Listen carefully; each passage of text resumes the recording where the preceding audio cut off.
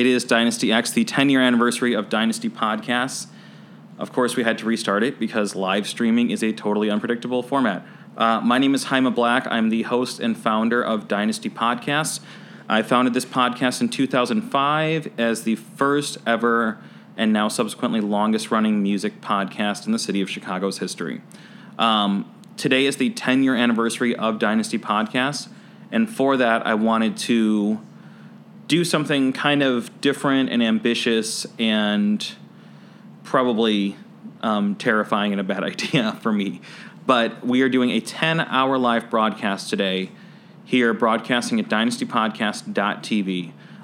We have a crazy embarrassment of guests who are coming up. I have to read it off my phone. There's so many people who are coming up here today. We have any minute, probably about 12:15, 12:20 or so. We have Andrew Barber of Fake Shore Drive coming up.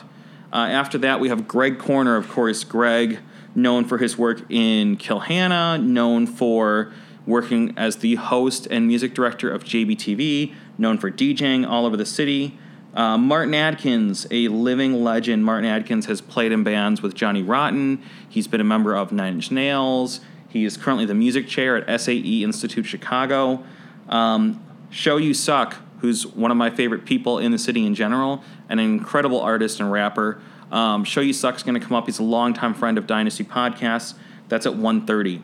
At 1:45, we have Lily Kay, who's an incredible soul and jazz singer in Chicago. She's doing some really interesting work. She's been co-signed by Tidal, doing a lot of work with that, which is Jay-Z's streaming service, so that's really incredible. We'll talk to her about that. Kinky Love and Xoe Wise between 2 and 2:30 coming up. So we are just setting up the stream a couple times right now. We are broadcasting from the Public Hotel.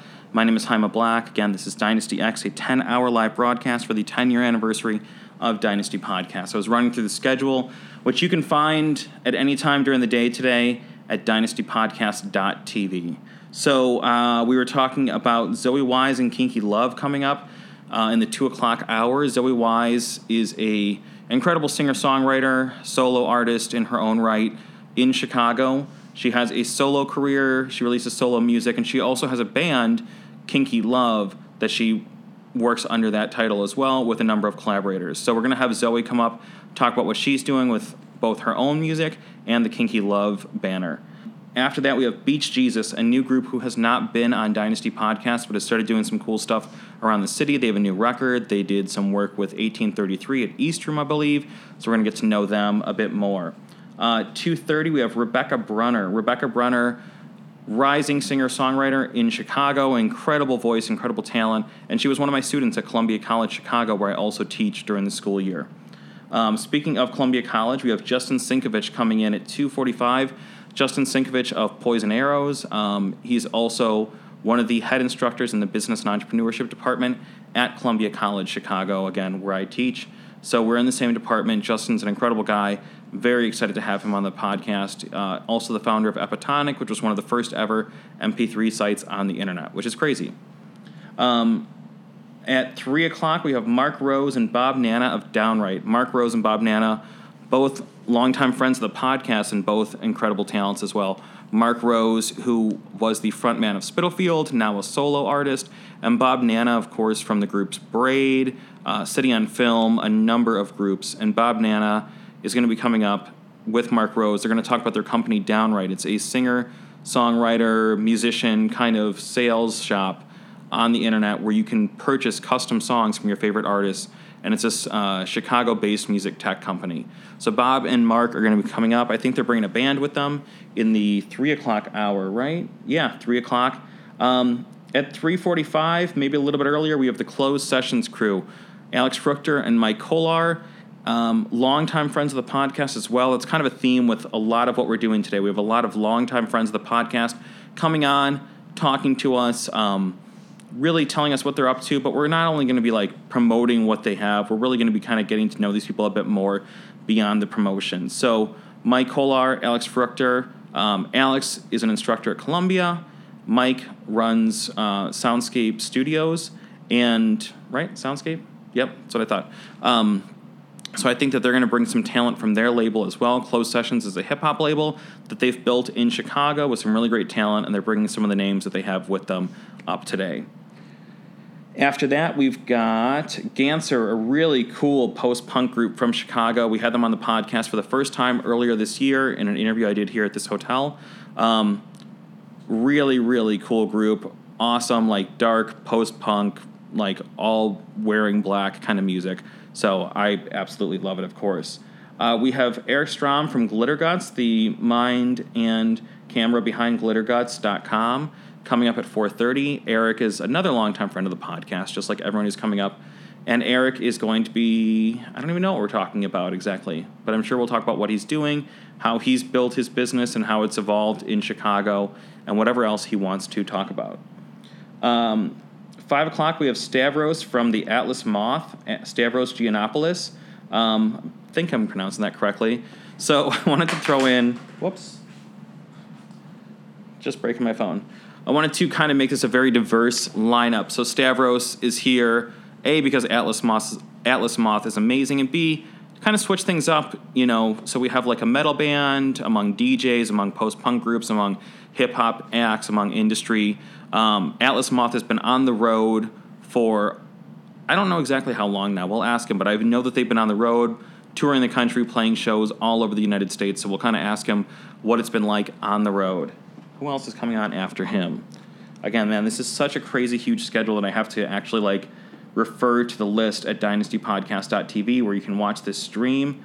Hummingbirds, a really, really phenomenal indie group out of Chicago. We're going to talk to them. They have new music on the horizon. I absolutely loved their last record.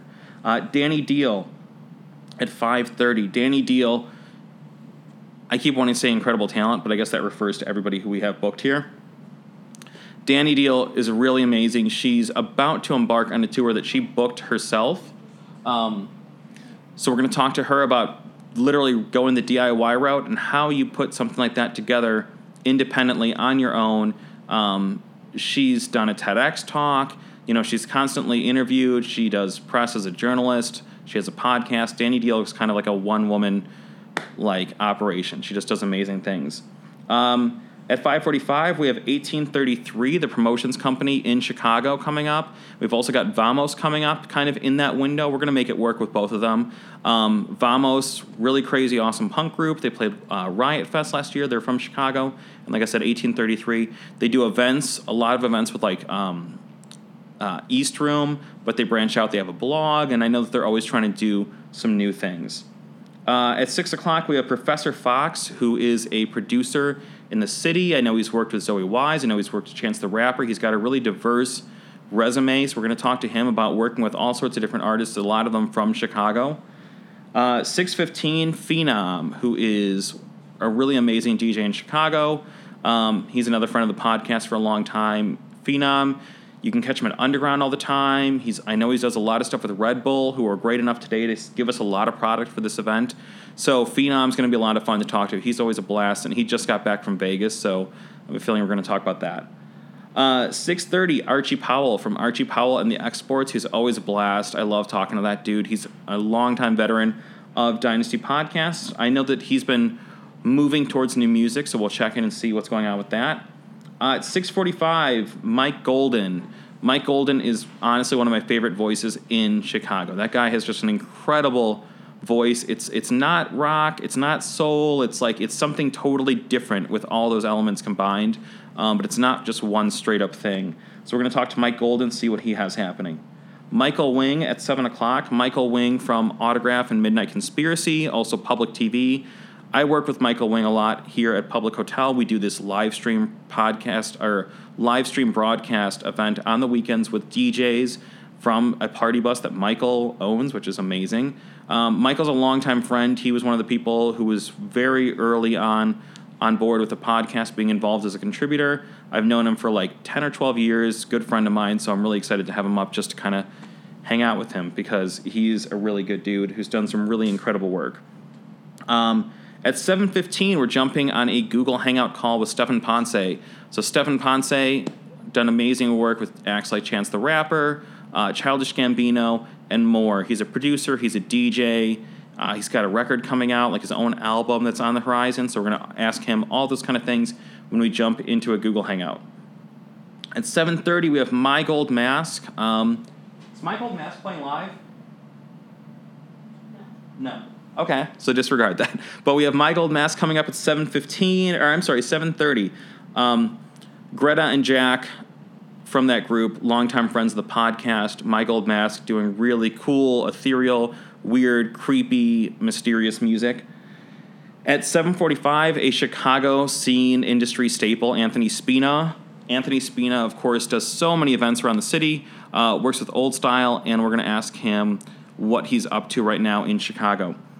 At 8 o'clock, we have a live set with Celine Neon from 8 to 8:30. I think they're going to do 2 or 3 songs live.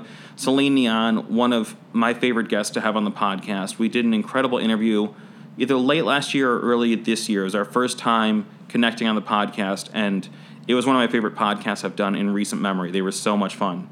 At 8:30, we have Rapper Chicks, who are absolutely a total riot. Those girls are always doing really cool work. I interviewed them last at South by Southwest, and I blushed a little bit because they get rowdy. At 8:45, we have Sean Campbell and Jenny Lesak from Chirp Radio. Chirp is an online independent radio station in Chicago and online. It stands for Chicago Independent Radio Project. And Jenny and Sean, really important people to me. Jenny Lesak is the woman who gave me my first ever internship in 1998 when I was 15 years old at Loyola College Radio. And she is so sick of me telling that story, and I'm absolutely going to tell it again tonight when she's here and embarrass her. But Jenny Lesak is the woman who literally gave me my first ever internship that brought me in the door into radio and music and media work in Chicago. On that note, at 9 p.m., and hopefully Jenny and Sean can hang around for a minute, we have Local H coming up at 9 p.m. I think Scott's going to perform a couple songs live. Local H, need no introduction. Everyone knows Local H. And at the same time, I'm going to be co-hosting that hour, or rather Chris Payne is co-hosting that hour with me. Chris Payne, who I worked with in Chicago radio for 13 years as his producer. He gave me my second internship like a couple weeks after Jenny Lesak gave me my first one, and he was the one who brought me into Rock 103.5, later into Q101. So Chris Payne and Jenny Lesak are two people who really were so instrumental at the very beginning of my career. And then, beyond that, beyond my scene parents, we have my actual parents coming in at 9:45 to close out this broadcast. So we'll be talking to my actual parents about what it's been like doing this with me, because they've been so instrumental in helping me make so much of this happen. They supported all of my internships in high school, all of these things. When Jenny and Chris were giving me opportunities, my parents are the ones who were like letting me use the car, driving me places, all those kind of things when I was like 15 and 16 years old. So that's the hour, or rather the 10 hours that we have planned out. There might be some surprises. We'll see who comes and who goes. But that's what we have happening today on Dynasty X. It's going to be a 10-hour live broadcast. Again, it's going to be broadcast here at dynastypodcast.tv, right? Holding up? Okay. So you can watch this all day. You can tune in and out. We're going to post this later on as podcasts and video on SoundCloud and YouTube, of course. So if you're like, I don't have 10 hours to watch this, I don't have 10 minutes to watch it, no worries. You can tune in whenever you want, or if there's only one segment you want to watch, you can catch that later on when we post it online. I have an incredible team here. Ingrid Legends and Prove, pronounce your last name again? Crevochet? Crevochet, okay. I was going to get that wrong. So Prove Crevochet and Ingrid Legends are here producing the live stream. We have Mary Stavropoulos. Yeah. And Audrey Sutherland, who are here producing from the guest side, running the green room. And it's going to be a really, really cool 10 hours, or I'm totally going to crash and burn on the internet in front of everybody. We'll find out. But we have our first guest here, and rather than me keep talking, we can totally bring him in. Are you ready for me? Yeah, man, if you're ready. Yeah, let's do it. All right. How we doing? Congratulations. Dude. I had to bring some champagne for you. Thank you. It's 10 years, so that is we got to celebrate a little bit. All right. Where should I sit? How you guys doing? Anywhere here. Okay, cool. All right.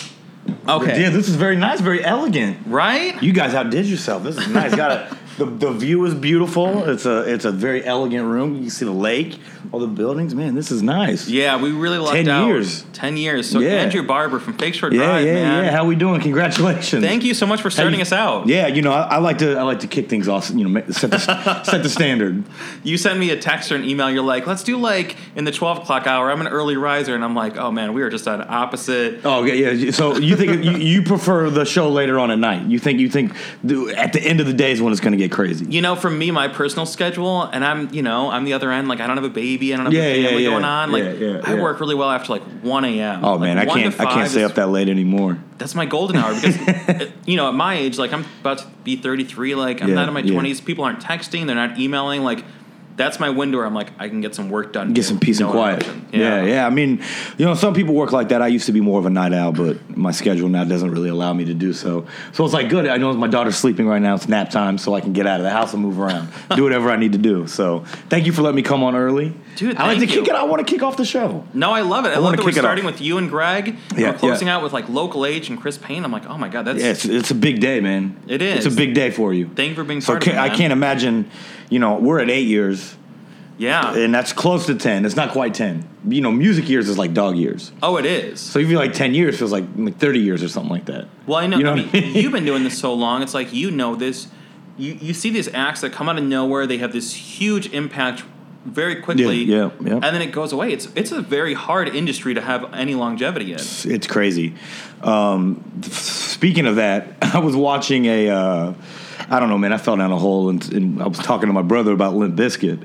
And I hate to kick off the show with Limp Bizkit, but I was like, dude, we were talking about how they were like the biggest band in the world like 15 years ago, right? Yeah. And they had a release party at the Playboy Mansion for their Chocolate Starfish album. I don't know if you were a Limp Bizkit fan or not. I worked at Q101 in the 90s, so I didn't have a choice. Right. And dude, it was the video, and it was like the place to be. It was like an hour-long MTV special, and none of the people that were on the show that were guests at the party are relevant anymore.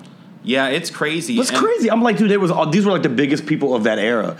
And it's like, you're here one day, you're gone the next. So to have any kind of, I say that to say, to be around 10 years and to continue to be thriving and still setting trends and making waves and all that, it's very impressive. It's hard to do. It is, man. So, for you, like doing Fake Shore, I mean, especially like blogs, I feel like have evolved so much since you started. Like for a while, everyone had a blog. Yeah. And now there are fewer and fewer like independent blogs. There's the Complexes, there's the Faders of the world, but there's less and less of what you're doing. How have you been able to like last this long in the music side and the blog side when it's, the walls kind of are closing in on a lot of people? Yeah, it's tough. And it's a lot more difficult for the independent blogs now just because, I think people saw the way that the industry was changing and blogs became very popular. And so everybody kind of jumped on the wave. So magazines that were just kind of focusing on print, they saw what was happening. They saw the blog, saw all the influence. And so they switched over and started putting most of their budgets and allocating their money and whatever to compete with the blogs.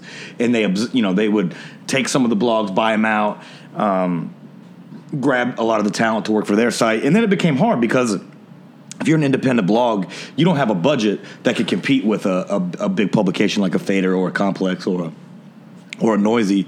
So either you work with them or you just kind of be defeated by them. But, one of the things that we were able to do with Fake Shore Drive was be unique because we are, we focus on Chicago and now the whole Midwest. So that gave us, we were very unique. Yeah. And I remember when I started Fake Shore, a lot of people were like, this isn't going to work. You're not going to be able to make it happen because... I heard all that. Right, yeah, you know what I mean? Because they're like, it's just, you're focusing just on Chicago. There's not enough going on here. Nobody cares. You're not going to survive. So you need to just cover the whole country. And I'm like, well, everybody's covering the whole country, the whole world. We just want to focus on what we're doing here. And thankfully, doing that was a blessing. And we're still here, 8 years later. Bring us into for people who... 8 years ago was a long time ago now. It's a long time. 8 Things minutes have ago changed was a long much. time now. Like, what was the rap culture in Chicago like? I mean, there was Kanye, but it was a totally different thing. This was pre-Chance. It was pre-Vic, pre-Kids These Days, all this. It's crazy now to see how all of these... There's this whole scene now. And there was a scene then, but it wasn't like it is now. It was very fragmented. You had the street artists in kind of one pocket, and then you had they called them hipster hop. in the other, which was like the cool kids, the early Treaty crew, like Mano, Holt, Mike Terror, those guys, Kid Sister. They were kind of lumped in to the hipster thing, and then there was like the street guys like Bump J, Everybody Mickey just thought it Halstead. was the same thing, but it wasn't. They didn't really interact. I mean, Right. you would go to shows, and it wasn't like these other people were really supporting each other. But with the internet, now all these walls are broken down, and all these different scenes, and people are coming together, and there's parties, and people can communicate. You know, social media changed that, blogs changed that, and it brought everybody together. Where there's like a thriving industry here now. Yeah. When at that time it wasn't. It was super fragmented, and nobody, you know, there wasn't really anybody helping guide that or collecting it. It was like, you know, certain people had major label deals, you know, and I think out of that came Lupe, Kanye, Common had his big resurgence, Twist had his big resurgence. But if you weren't one of those 4 artists, you weren't getting any national attention. Right. So, you know, in business, they say if you see a problem, you fix it. And me just being out and going to these events and parties and stuff, I saw a problem and I fixed it. I said, there's nobody covering what's going on here. There's amazing stuff. And, you know, slowly but surely it grew and it became, you know, a pretty good thing. When did it start to feel legitimate? Like, I know on our end, when we started doing the panels at Rocket Bar and Grill, which I think you were on one of them. Yeah, definitely. That turned a corner for us. It put us in front of people. I think people started to kind of realize what we were doing. We started looking at it differently. I know that was a milestone moment on our end. But when did Fake Show turn that corner where it was not just like you knew it was the thing, but other people started being like, oh, yeah. I think one of the, and I use this story a lot, I think one of the things when I was like, okay, this is something, is when Twista got me a birthday cake for my 30th birthday. And which is the that best was kind of sentence crazy, I've ever heard. right? And we had a party together, kind of like it was his party, but they invited me. They were like, you know, your birthdays are around the same time. This was on my actual birthday, and they invited me, and I went, and him and his manager Raw, they had a cake for me, had the Fake Short Drive logo on it, and, you know, Legendary Trackster was there, who was his longtime producer. He bought me a bottle of champagne. I was like, okay, like, I'm actually kind of accepted in this now. I'm not just an outsider. I'm kind of part of it, and that was a good feeling. And I'm like, okay, so this kind of matters now. If somebody like that, you know, on that level is paying attention, then, you know, we must be doing something right. You know, it's interesting, like, how one of the things that's really funny about this business is it's interesting how far a coastline will go. Yeah, you know, yeah. Even so, you did me this awesome favor in the last week. You let me do a feature at Fake Shore Drive about top 10 hip hop moments. That was cool. I was so excited about that. I really appreciated it. And after I did that, I started getting all these great emails from acts that maybe I had been thinking about reaching out to, or I was like, oh man, at some point we got to book so and so. Oh, really? Yeah, absolutely. Oh, dude, that's great. That opened some email doors for us, and that article spread a lot. And again, it's really interesting just because you can be doing the work, but then when somebody else gives you a look, suddenly other people are like, oh, okay, I guess this is a real thing. Yeah, right, yeah. So, no, it's nice to have that, and it's nice to have the appreciation and know that other people are paying attention, and, you know, all your hard work is and it matters. And you've done a great job archiving everything. You know what I mean? Some of the stuff that I did back then, it was hard to archive everything. I'm sure there's stuff even that you have from the early days that you wish you still had, you know, because the technology wasn't the same way it is, where you can just put everything on SoundCloud now. And it's crazy. And even now, I was thinking about that, and I was like, man, okay, I've got 10 years of digital archives for this. And I went out the other day to Costco. I bought a 5 terabyte, which is 5,000 gig. I was just huge. Why not just have more space than I need? But a 5 terabyte hard drive, and I started backing up every podcast I've done, organizing into folders. Yeah. And I was just like, excuse me. I just thought, the internet can go any which way at any day. Any site can get hacked or whatever. I was like, let me have all my stuff saved. You have to, because I know some people that were doing a podcast and they were playing music on it, and their whole account got deleted because they were playing major label stuff, and they lost their whole arsenal of podcasts, and it's weird because it's like losing your kid or something like that. Right. It'd be like if one day WordPress or Squarespace or whatever you do for Fake Show is just okay, bye. Yeah. Sorry, you've been posting this stuff for all these years. Here, where does it go? And it just goes into a black hole. And thankfully, that was smart. That was a good move. Well, it's weird because on Dynasty Podcast we focus on music, right? But we put no music in it, which is a very weird place to be. To talk to people about music for 10 years of conversation, and then be like, so your record sounds like this, and anyone listening is just going to have to take my word for it. Mm-hmm. Yeah, and that's really cool because I know you were at Q101, and I started off my first. Right, that's right. My first industry thing was an internship at Q101. Yeah, and that's crazy to think about, man. How old were you? What year was that? That was summer of 2003. Summer of 2003. So 12 years ago. 12 years. It was before you were there, right? No, dude, my story with Q101's crazy. I got there in 1998 at 15 years old. Wow. Because I was working with Chris Payne, that's crazy. the DJ, at Rock 103.5 for like 6 months. Yeah. I was like a 15-year-old kid. Instead of like, at 15, most high schoolers, like, you want to like sneak out of the house, go see your girlfriend, you want to go get drunk with your friends, and I was like, yo, let me go do some internship hours. Yeah. So but that really, was smart, man. You had to that. drive for it. Not a lot of people don't take advantage of that. I wish I would have done it younger. I just didn't have the opportunities. I would have, but I didn't have those opportunities around me. But if you see it, you got to go after it. But doing Q101 at in 2003, like that was a good look. That was a good time for the station. And then so you started Fake Shore. 07. 07, that's right. Yeah, so years later. It was almost 08. It was October of 07. So we were closing in on 2008, so it was very late in the year.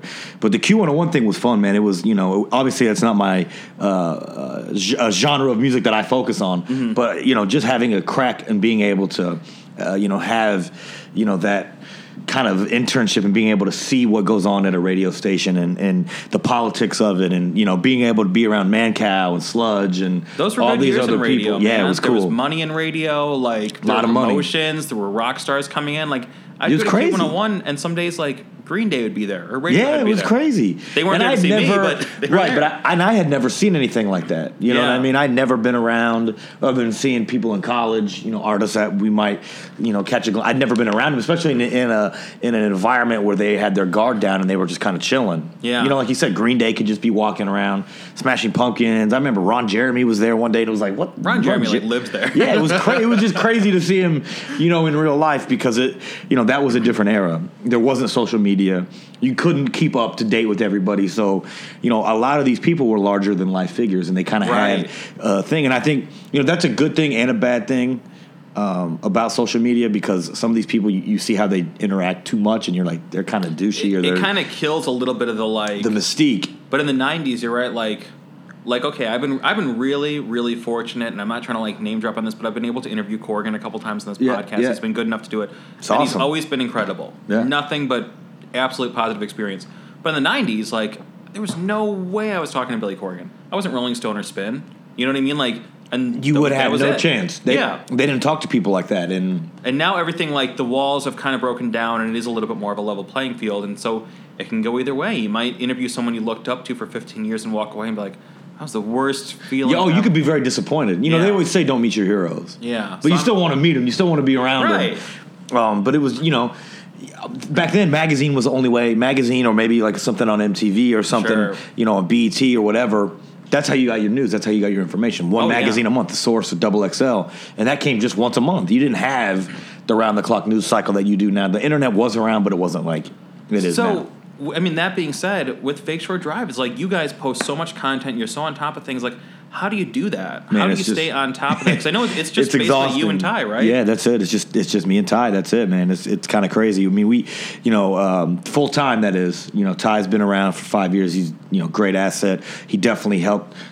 Things really took off when he jumped in and jumped on board to help out. And he's been a driving force in it. But we've had different writers and interns and people over the years that have gone on to do good things. Within the music community. We have people that contribute here and there. We've had some great people contributing lately, but it just I believe in quality over quantity, and I think a lot of sites it's clickbait, it's churning out content. We want to make sure that we're giving people good stuff. We're not a gossip site, and then after and that's so important. Yeah, you don't want to just be a gossip site, and then you have to think about what kind of legacy do you want to leave, like what. Like, do you want 1 million clicks right now, or do you want to be doing this in 10 years? Right, yeah. And I mean, maybe I don't want to be doing blog posts every day, all day for 10 years from now, but we're definitely growing into other areas and doing new things, and so it's not just a blog anymore. We do a lot of different things, so I think that's kind of what we've been focusing on a lot too. Well, growing in different ways. I mean, yeah, like what we're doing right now is like we're doing a live broadcast on Ustream and a couple different other channels. Right. And it's like it's technically a podcast, but I want to keep evolving it because I know that you stop swimming, you drown. Oh, so yeah, it's done because there's people hungry, man. There are people right there waiting for your spot. And you filled a void. There was nobody doing this here, but I'm guessing there's probably some people you might see as competitors. Maybe they're not on your heels, but you're like, okay, if I slow up, then they might catch me, and I don't want that to happen. More and more people are finding podcasting, and I don't even look at it as I'm like, yo, let's go slash their tires. It's just like, okay, let's keep doing our thing. You can't worry about that. On ours. So like, what are you guys branching into? Can you talk about any of it? How is Fake Shore evolving? Well, we have. I thought I was gonna have the green light to announce it today, but I can't. Okay. But this week we'll be announcing. We got a nice venture coming out. I wish I could say, but I can't. So just stay tuned for that. We got a really exciting new thing, new direction. It's gonna be cool. It's just an extension of what we're doing, just kind of taking it to another area. A lot of things we do a lot of events now. Events, parties. You've been to a number of the events. You do a lot with Red Bull, who definitely, again, yeah. Shout out! I was going to say shout out to Red Bull. we have a show coming up in the 16th of September, which is in a couple weeks, and it's Ja Rule. We got Ja Rule coming in, which is going to be awesome. If someone went back to the '90s and told you you're going to be throwing a show with Ja Rule, it's crazy. Like. What? It's crazy, man. And he has so many hits, and you forget that there's guys like this. That a lot of times people are like, why do you always do the old school guys? Because for a while we would mix it up. We might bring an old school. They're not to me. They're not even old school, but just like. Not like the guys that are on the charts exactly right now killing it, but guys like that, the crowd has more fun a lot of times. Sometimes you get a new artist that comes in and people are kind of like, oh, they're dope, but we don't really know that. People turn up, it's fun, but we don't really know a lot of their songs. What's the longevity going to be? You get somebody like Ja Rule who sold like 30 million albums and has hits. Hours worth of hits, and people just want to have fun. There's something to be said for that. I went to the Alternative Press Music Awards. Alternative Press Magazine does a music award show in Cleveland now. It's really fun to cover. Yeah. And it's basically just the Oscars, the Grammys, but like for Warped Tour. Yeah. And That's Sum crazy. 41 That's crazy. Did like a medley, like 3, 4, 5 songs, just all their hits. And I was like, I didn't even know I liked Sum 41. Right, yeah. But then I heard 5 of their hits in a row, and I was like, oh my God, like I love Sum 41. Right, that's what I'm saying. And back then you might have been like, Sum 41's kind of corny. Right. Maybe you didn't. Maybe they weren't like the other. But then you listen to them now, you're like, okay, this was kind of dope. I know all those songs. I can sing along to them. It's fun. Hey, man, I'm telling you. Something to be said for that. It's crazy what kind of stuff holds up over the years too. Like there's some stuff that you listened to back then that you thought was the greatest thing on the planet, and then. You listen to it now and you're like, that wasn't very good. Then there's Let's other just stuff say I did buy that Limp Bizkit Chocolate Starfish album. What? Enough said. Man, dude, I don't know what made we started talking about that last night, and it was just so funny because that sold like 10 million albums. They were the biggest thing for a second. Biggest thing on the planet, and that's why you have to be very humble and very happy. Same people you see on this the way up the way, same people you see on the way down. Not to say that they're over or anything like that, but they're just You're only culturally relevant when you're in front of the camera for a certain amount of time. I always have like a lot of respect for any act that's able to like sustain themselves for like 1, 2, 3 decades. Dude, it's hard. Now it's hard to get like 2 albums. If you're a rapper and you're lucky enough to become super famous and have hits on the radio and do these crazy tours, you might have a shelf life of 3 to 5 years. And it's nuts because it's crazy. It's sad. I mean, but that's just And I think for a lot of these artists, I don't think people tell them that up front.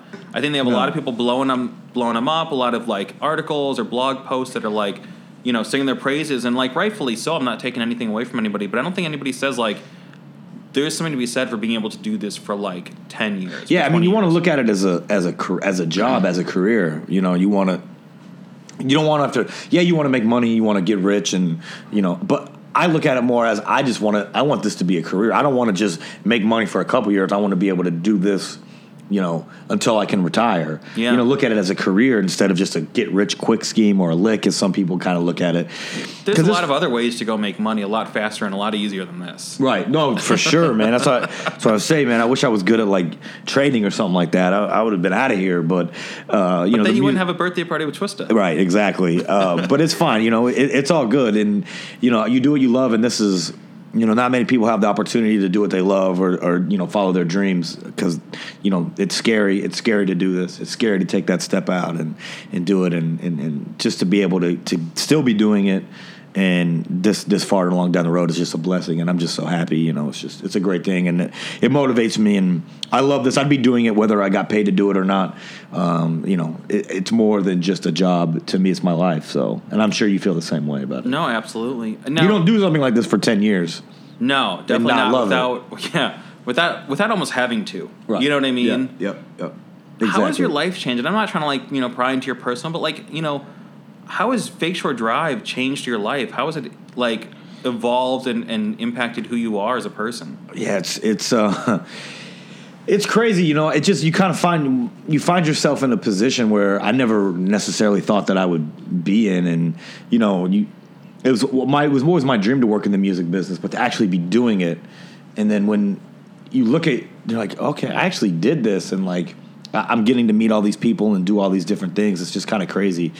And I've been around people that I never thought I would be around, and people that I looked up to as a kid or younger, or 5-10 years ago. Now they're showing me love, and hey, we're a big fans of what you do. It's just kind of crazy to have that respect, and it's just changed my life completely. To the I don't even know how to describe it. It's just amazing, but it's kind of weird when you go out and people recognize you, and it's like I'm a behind the scenes guy. I'm not out there. I'm not a big self promoter or anything like that. But you go out and people like, oh yeah, Andrew from Fake Shore, you're Fake Shore Drive. This people and that. Absolutely know you, and it's interesting crazy. Because I never look at it like that. I'm just doing my job. Well, one of the things I think helps Fake Shore stand out is nothing against any of the bigger sites. You know what I mean? Yeah. But it's if you're one of the really large players in the national scene, it's not one writer. Yeah. It's Fader. Yeah. It's not Fader featuring Boom, right. And Fake Shore, it's you, it's Ty. That's a 1-2 man operation. Yeah, and you can touch us. We're out. We're out and about. You can see us. It's not like we're hiding somewhere. We're out and about. You can see us. We do events. We give back. We speak to students. We do a lot of different things, You do Grammy U. And I feel really regularly, because we're Facebook friends and everything like that. It's I see regularly you're posting met with this class, met with this committee, speaking to this group, why is it important to do that stuff, even though I know you would do it regardless? I mean, I think people who have information or are in the position to help people or put people on and don't, I think they're suckers. I think if you have the opportunity to help people and spread knowledge and uplift others, you should definitely do that. If you can give back in that way. If you don't, what are you doing? Because a lot of people are very insecure. I can't give out this information. I can't tell this person because they could come take my job or they could take me out. But that's not how it should be. It's, doing this keeps you in it longer. Hey, that's what I think. But just sharing the love and spreading it and spreading the knowledge. And, just because you give people the information on how to do it doesn't mean they're actually going to be able to do it. You know what I mean? Not everybody's going to have the drive or the will to do it. But I always, as I've gotten older, especially after having a kid and you kind of look at things differently. You look at life differently and you think, okay, what kind of legacy am I going to leave on after I'm gone, after I'm done? How do I want people to view what we did? Did we do more good than harm? Right. You know what I mean? Were we able to help people? Were we able to inspire people and give people a chance and do these things? And I believe that if you're in a position to help people and give back, you should definitely do that. No, I feel the same way, man. It was something that I had in my head for a long time in my 20s where I had so many great people in Chicago, Jenny Lesak from Chirp, Chris Payne from Q101, Althea Legaspi from Illinois Entertainer. The list goes on. Joey Swanson, who does the electronic show at 101 WKQX now. He was at Q101. All these people gave me so much insight and time and all these things that I absolutely would not have been able to do anything without. And so teaching, and that's great. You know what? That's great. Because I never had a mentor. I never had anybody give me any information. Every day I was I'm so lucky. I never took it for granted. Yeah. Well, especially I think in at least my part of the business in hip hop and on the front line, people are worried about, okay, well, I can't help this person because they could potentially take my job. Right. And I've had that a lot of times where people are like, yeah, man, and people, they take your ideas or they take things that you've done and they run with them. They don't give you the credit because they don't want to lose their position. They don't want to lose their job. They don't want to look stupid.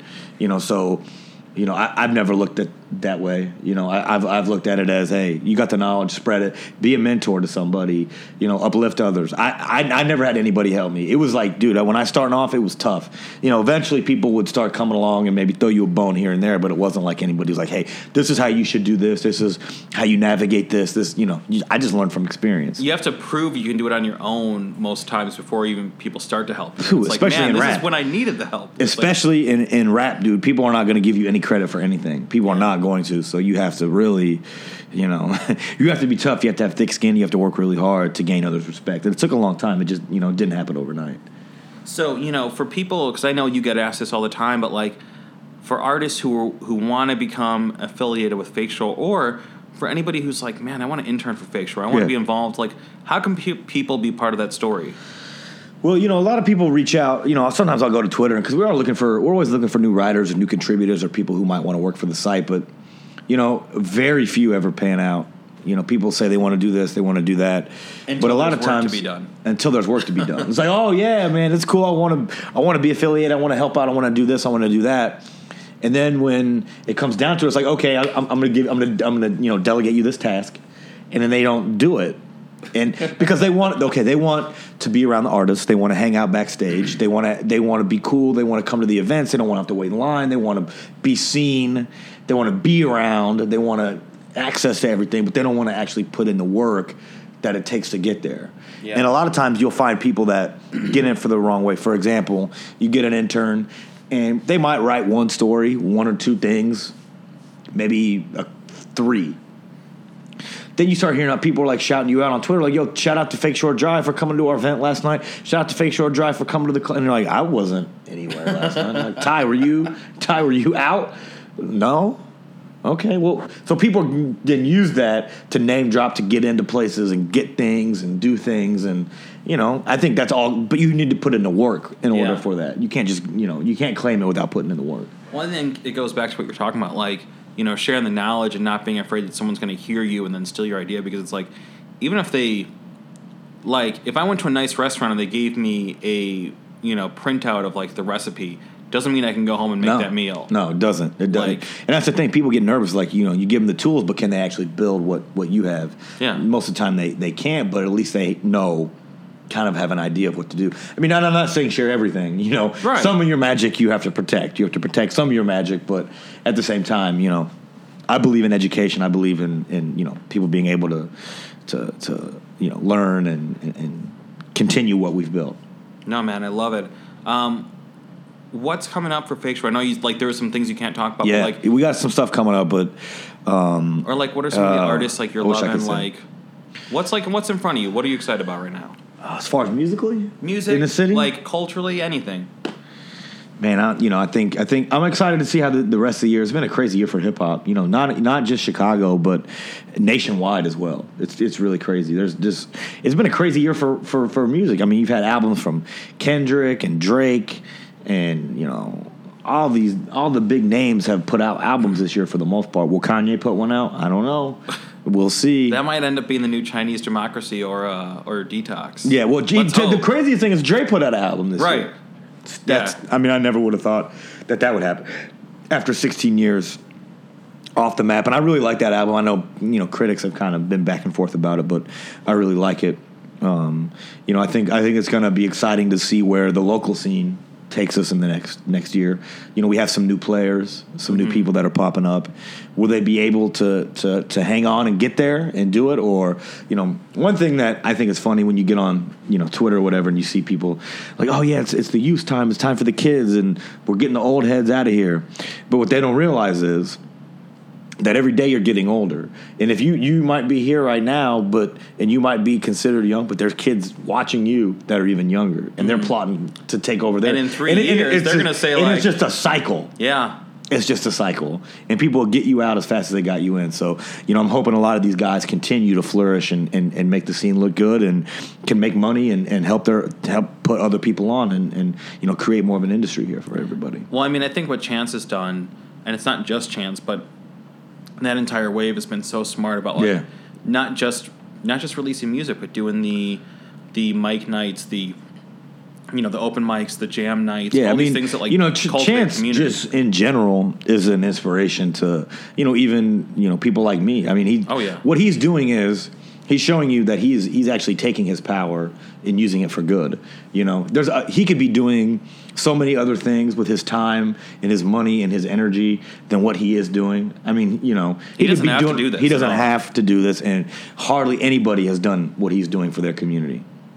In the history of just music in general, not just hip hop, anything. He truly cares about the youth of the city. He truly cares about helping people and giving people an opportunity. So, somebody like that, sky's the limit. He'll probably end up being mayor one day. Dude, that's a crazy thought. We got this recorded. Yeah, man. Let's revisit this 2021. Listen, man. I think politics is in his blood. So yeah, and the sky's the limit for him. He just met with Obama the other day. Right, it's crazy, and he has a really smart team. Yes. Vic Mensa too, man. Those guys have they have really smart people around them. And it's nice to see when people are able to build really good, strong teams. Because that's what it takes. I think a lot of people like to say, "Oh, I did this on my own." But man, it takes a team it takes a whole effort. bunch of people to make stuff happen. So it's great to see all these guys that I've known since they were young kids, and taking the bus to try to come to the Fake Shore Drive office. Now they're driving expensive cars, and so it's good. You can make it. You just have to work really hard, and these guys have definitely put in that time and effort to do so. Right on, man. How are we doing? How we doing on time? 12:54. Oh, we got like 5 minutes. We got 5 minutes. We got 5 minutes unless you want to kick me off now. Okay. Hold on. What? Greg? Okay. Did you say anything? Okay. See, I was very prompt. I was on here on time. And I brought champagne. So you guys have to celebrate after this is over. Are you throwing shade at Greg Corner? I'm not even throwing... Oh, dude, I love Greg, but I am throwing shade at him. So you can tell him that. Greg Corner, if you're watching this, if you're reading this, it's too late. No, just come through. You're done. I just dissed you on Dynasty X. Don't worry about it. Man. What are you going to do? You're going to be exhausted by the end of the day. Okay, can I tell you something? Yeah. I had this idea in my head for a while. And my initial idea, up until like a month ago, straight up, I was like, we're going to do 24 hours. Yeah, I remember when you pitched me that. Yeah, I was like, can yo, you do an hour? I'm like, oh, yeah, I can do an hour. I was like, do you want to curate an hour, like bring an artist? And I really had this whole vision of like, we're going to do 24 hours. And then everybody I know who's like much smarter than me is like, what the fuck are you talking about? Yeah, dude, like, 24? Why would you? Yeah, so we what are you doing, 8? We're doing 10. 10 years, 10 years, 10 years, 10 hours. That's like, good. And we filled it up with such great people, like, 15 to 30 you minutes. You got Spina coming on. We got Spina. I didn't want it to just be artists. I didn't want it to just be like, just rock groups, just Show rappers. You Sucks coming on. Show You Sucks coming on. He's going to be fun. You got a lot of great people coming up, man. So we got Spina. Yeah, that's going to be. It's so funny that you got Spina coming on. Love Spina. We got Eastman and the 1833 crew. Oh, they're coming up today. Oh boy, yeah. That's a big day, man. You got a lot of personalities. We do, and we're closing out with Local H, which I just could not be more excited about. You want to talk about longevity and being a legend in and out of Chicago. Right. Like Local H have done it all. So right. Nobody from Q101. Anybody from Q101? We got Chris. So okay, dig this. We got Chris Payne. Okay. Who I for people who don't know, I worked with Chris Payne for 13 years at Q101. We worked on the local music show that aired Sunday nights at 9 p.m. Yeah. So Chris Payne is coming up at 9 p.m. to co-host the last hour with me. Okay. It's that same hour we worked on for crazy. Over a decade, and Local H was one of our most frequent guests. So we're basically doing a little like, when a band does a reunion but they don't use the official name of it. Right. You got to call it something different. Right, but we got Chris Payne and Local H doing the last. What's crazy is that we were probably at Q101 at the same time and just never met, never knew each other. I was just a bottom of the barrel. I was buried intern. on the weekends. Yeah. That was my strategy. That was my survival strategy. Like in a horror franchise when there's like the one character who's made it through all 7 movies, like. I was there on the weekends at night, and every time they cleaned house, went fire everybody. Like you survived. I survived, and straight up when they cleared everyone out when it stopped being Q101. This is a true story. When they cleared everyone out and it stopped being Q101, some of the weekend staff was on board still. Like they kept us. And my understanding was like, okay, they need a couple people to help the new team learn the boards, and I was fine. Like I helped the new team at this. It was a news station for a minute. I helped them for a couple weeks, like learn the boards, learn the studio. And one day I'm just like. So why are we still here? Like, what happened? Like, why did some of us get kept on? And straight up, this is the official answer they got. They go, oh, we just forgot to fire you guys. Wow. So my strategy worked a little too well. That like, You straight flew so forgot. far under the radar that they didn't Yeah. even know they still had you on payroll. Yeah, so that was my survival strategy. That's how I was there for 13 years. But yeah, we never, it was like one of these lost flashbacks where like we probably walked past each other in the hallway and had no idea. I had no clue because I was there, man. They used to send us all over. We'd have to get in the, man, what they had some big SUV that we used to they ride. had Man-Cow Mobile 1. They did. I would ride around in the Mobile 1, and then they had another SUV that we would ride around. It was like an expedition, I think. Yeah. And I would go to we would be in the suburbs doing events. We used to go to amateur night at like some strip club called Diamonds out in the. We'd have to work that with Al Roker Jr. No doubt. I was going to say, I know who that's. Yeah, man. There was a lot of characters over there, and I definitely earned my stripes having to go get Man-Cow breakfast. He'd be like, "Hey, intern, go get me some breakfast," and he was such a dick. radio personalities in the 90s, they were like wrestling. It was like wrestling. Man. Like they were these big, larger than life. Yeah. And now you have like someone on Instagram who has 50 million followers, and that's still like that's the measure of success. Or some they may not make any money doing it, but and they're not. Who knows where they are in the middle of nowhere? But they have 500,000 Instagram. It's just crazy. It's crazy what the internet can do. Yeah, it is, man. But Fake Shore Drive is something that you've been able to build and really build something that really means something in the digital age and has been able to endure, which again, man, is not. It's tough. It's not easy, and that's I've seen a lot of people come and go, man. And I'm not trying to toot my own horn. It's just it's a tough thing to keep going and keep relevant and keep growing. It's tough. So we're just trying to do as much as we can to keep the ball rolling, do new things, keep it fresh, keep it exciting, because things can get stagnant. You don't ever want to get stagnant, so you always have to keep it fresh. Absolutely. You have to reinvent all the time, otherwise. Because no matter how much people love you today, like in 2 weeks they're going to be like, what? Circle right back to what we kicked this off, talking about Limp Bizkit, chocolate starfish, and the hot dog flavored water. Man, I love that that's the kind of takeaway. I can't even believe I brought that up. I had to. I mean, I was looking at the video and they had it. It was like Cisco was there and like just all these Vern Troyer, all these ridiculous early 2000s. All the 90s, yeah. Dude, all these early, I'm sure Jenna early Jameson was there. Yeah, all these ridiculous people from that era were there, man. So, try not to end up like Vern Troyer. I can't wait till I'm posting this as a podcast. I'm writing up the description. I'm just like, Andrew Barber comes and talks about the highs and lows that come with the entertainment industry, citing Limp Bizkit as an example. Man, I'm not even dissing Limp Bizkit. I love you guys, man. Shout out to Fred Durst and everybody else. Let's see if DJ this can Lethal. get an MTV.com article. Fake Shore Drive goes on internet radio show. Disses Limp Bizkit. Oh, dude, I'm not even dissing them, man. They got some good songs, man. Hey, I'm man, not even Significant dissing Other was a jam. Like, I don't even know why was we're a talking beast. about Limp. It's so funny. Yeah. I hope they're still on Cash Money, man. They're still on Cash Money Records. There you go. We'll see if they're still on there or not. But who knows? Maybe next year we're going to be like, man, I did not see that Limp Bizkit comeback coming, but that record is brilliant. Like that Barber Arcade knew. Fire collaboration. Barber knew. He knew it was coming. He knew it was going to blow up. Awesome, man. Well, I know you got to get out of here. I don't want to hold you what up. are you talking about? I'm going to stay all day, man. I'm just going to sit over here and just. Dude, you are more than welcome to. I think by the end we're going to have this whole room full up, so we'll see what happens. Do you think it's going to turn into a party at the end of the day?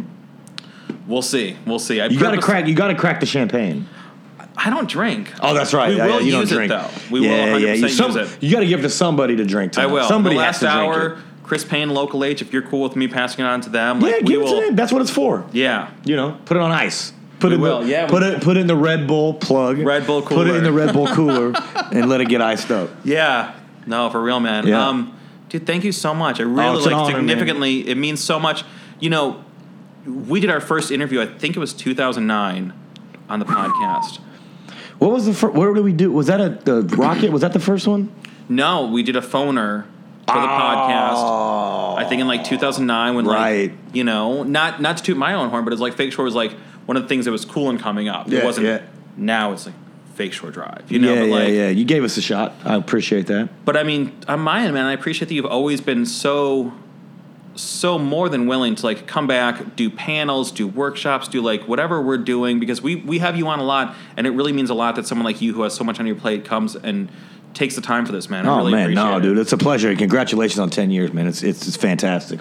Here's to 10 more. And dude, in 2 years, Let's do like some kind of big industry discussion or something. Got to do something for 10. I don't know what it's going to be.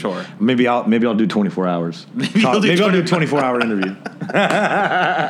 Headlined by Limp Bizkit. Yeah, dude, come on. You know him. Call him. Get him over here. Let's go. All right, Fred Durst, if you're watching this, it's not too late. Dude, we're going to do all the songs. We're going to do the one with Method Man. We're going to do the one with Exhibit. We're going to do all and the Together hits. Now. What? What a hit. That's a good song, man.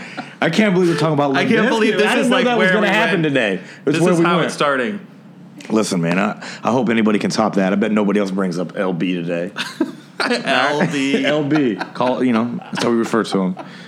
So Right on, man. That is awesome. Yeah, so thank you. I appreciate it. No, dude, thank you. Okay, really cool. love it. Yeah. We have a poster over here. If you could sign that. Yeah, Audrey will absolutely. direct you to that. Thank you. I'll Dude. do it. Thanks, man. Awesome. Appreciate it. Thank you so much. Yep. Absolutely. Sweet. So, Well, I think you got another guest. Oh, yeah. Another guest here. Okay. All right, so we're going to take a 30-second break. We can keep the stream going. I'm just going to step out. All right, cool. Awesome. Like, how incredible was that? Andrew Barber from Fake Shore Drive, just really dropping knowledge on so many things. Longevity in this industry, giving back, mentorship, the changing face of Chicago, and more than anything, Limp Bizkit. That is... Who knew that's where this was going to start today? So, all right, that's a little flavor of kind of what we're doing with Dynasty X here today. I can't believe it's already, what is it, like 1 p.m.? Wow. All right, so we got 1 hour down. We only got 9 more to go. That's incredible. So, okay. Let's see how punch drunk, like slap happy I am by the end of this. Not actual drunk, because I don't drink, but let's see how close I come to kind of channeling that either way. All right, so we have Martin Atkins coming up here in just a moment. He's going to be in here. Prove, Ingrid, do you guys want to jump on that mic real quick? Like, give us your thoughts on how this is going so far? You don't have to. Maybe in a bit. Maybe in a bit. Okay, all right. So, again, I need to give a shout-out. Prove and Ingrid and Audrey and Mary. I have an awesome team here today who are running everything behind the scenes. Like Andrew said, it's not something you can do on your own, man. Like, it's really about having a great team, and I'm really, really fortunate to have really great, talented, ambitious, young, creative people who are kind of keeping us afloat here, running everything that you don't see off camera, and I'm just enormously indebted to these people today, and, prior to this and after this, because everybody's done a lot of awesome work to get us to doing this broadcast today. So like I said, we have Martin Atkins coming on in just a moment. Martin Atkins from SAE Institute, Public Image Limited, 9 Inch Nails, Killing Joke. He's done everything. Martin Atkins is a living legend in Chicago and beyond. Come on in. Hey, legend? That just makes me sound old. No, absolutely not. Well, slightly. Where do you want me? Wherever. Like Any of these mics. Wow, it's like you're set up for the Beatles. Well, we have really great people coming in. We had Andrew, we have you, we have Chris Payne and Local H hosting together at the end. You're welcome to come out for that if you want at 9 p.m. I'm going to be asleep by night. Yeah. I was in New Orleans for the last 3 days, going crazy, learning about geofencing. What is that? It's like fencing made of social media. So you can just say, you could just target this room or Grant Park or Lollapalooza or something and suck all of the social media out of that area, analyze it. So if everybody's saying about, I don't know, the Smashing Pumpkins, I love this cello player. I'm just riffing now. Don't write in saying they don't have a cello player. Then you can respond in real time and then tweet everybody saying, hey, we're doing a meet and greet with the cellist afterwards, blah, blah. It's completely nuts. Shout out cellist. Yeah, that's crazy. Yeah. Martin Atkins, one of the things, we're going to talk about all the cool things you do, but one of the things that I love about you and your work and what you do is that more than maybe anyone I know, you are so devoted and dedicated to always exploring new technologies, new platforms, new industries, new people doing things. You're always looking for what's next. Like, where does that come from? Why is it something that, you're always so interested in, like, what the new version of something is? I think it was punk. I think that's what punk was. Like, what is this? So with Pill, 1979 I played on one song on the metal box, and it's like, we're all going to the mastering session. I'm like, well, what on, can I swear? Yeah, absolutely. Absolutely. Fuck, I can swear. So, look, mastering, what's that? So we're in the mastering session, and that's where the labels would like change the complete presentation of your music, and we just made sure the bass was like thunderously huge. I'm like, okay, wow.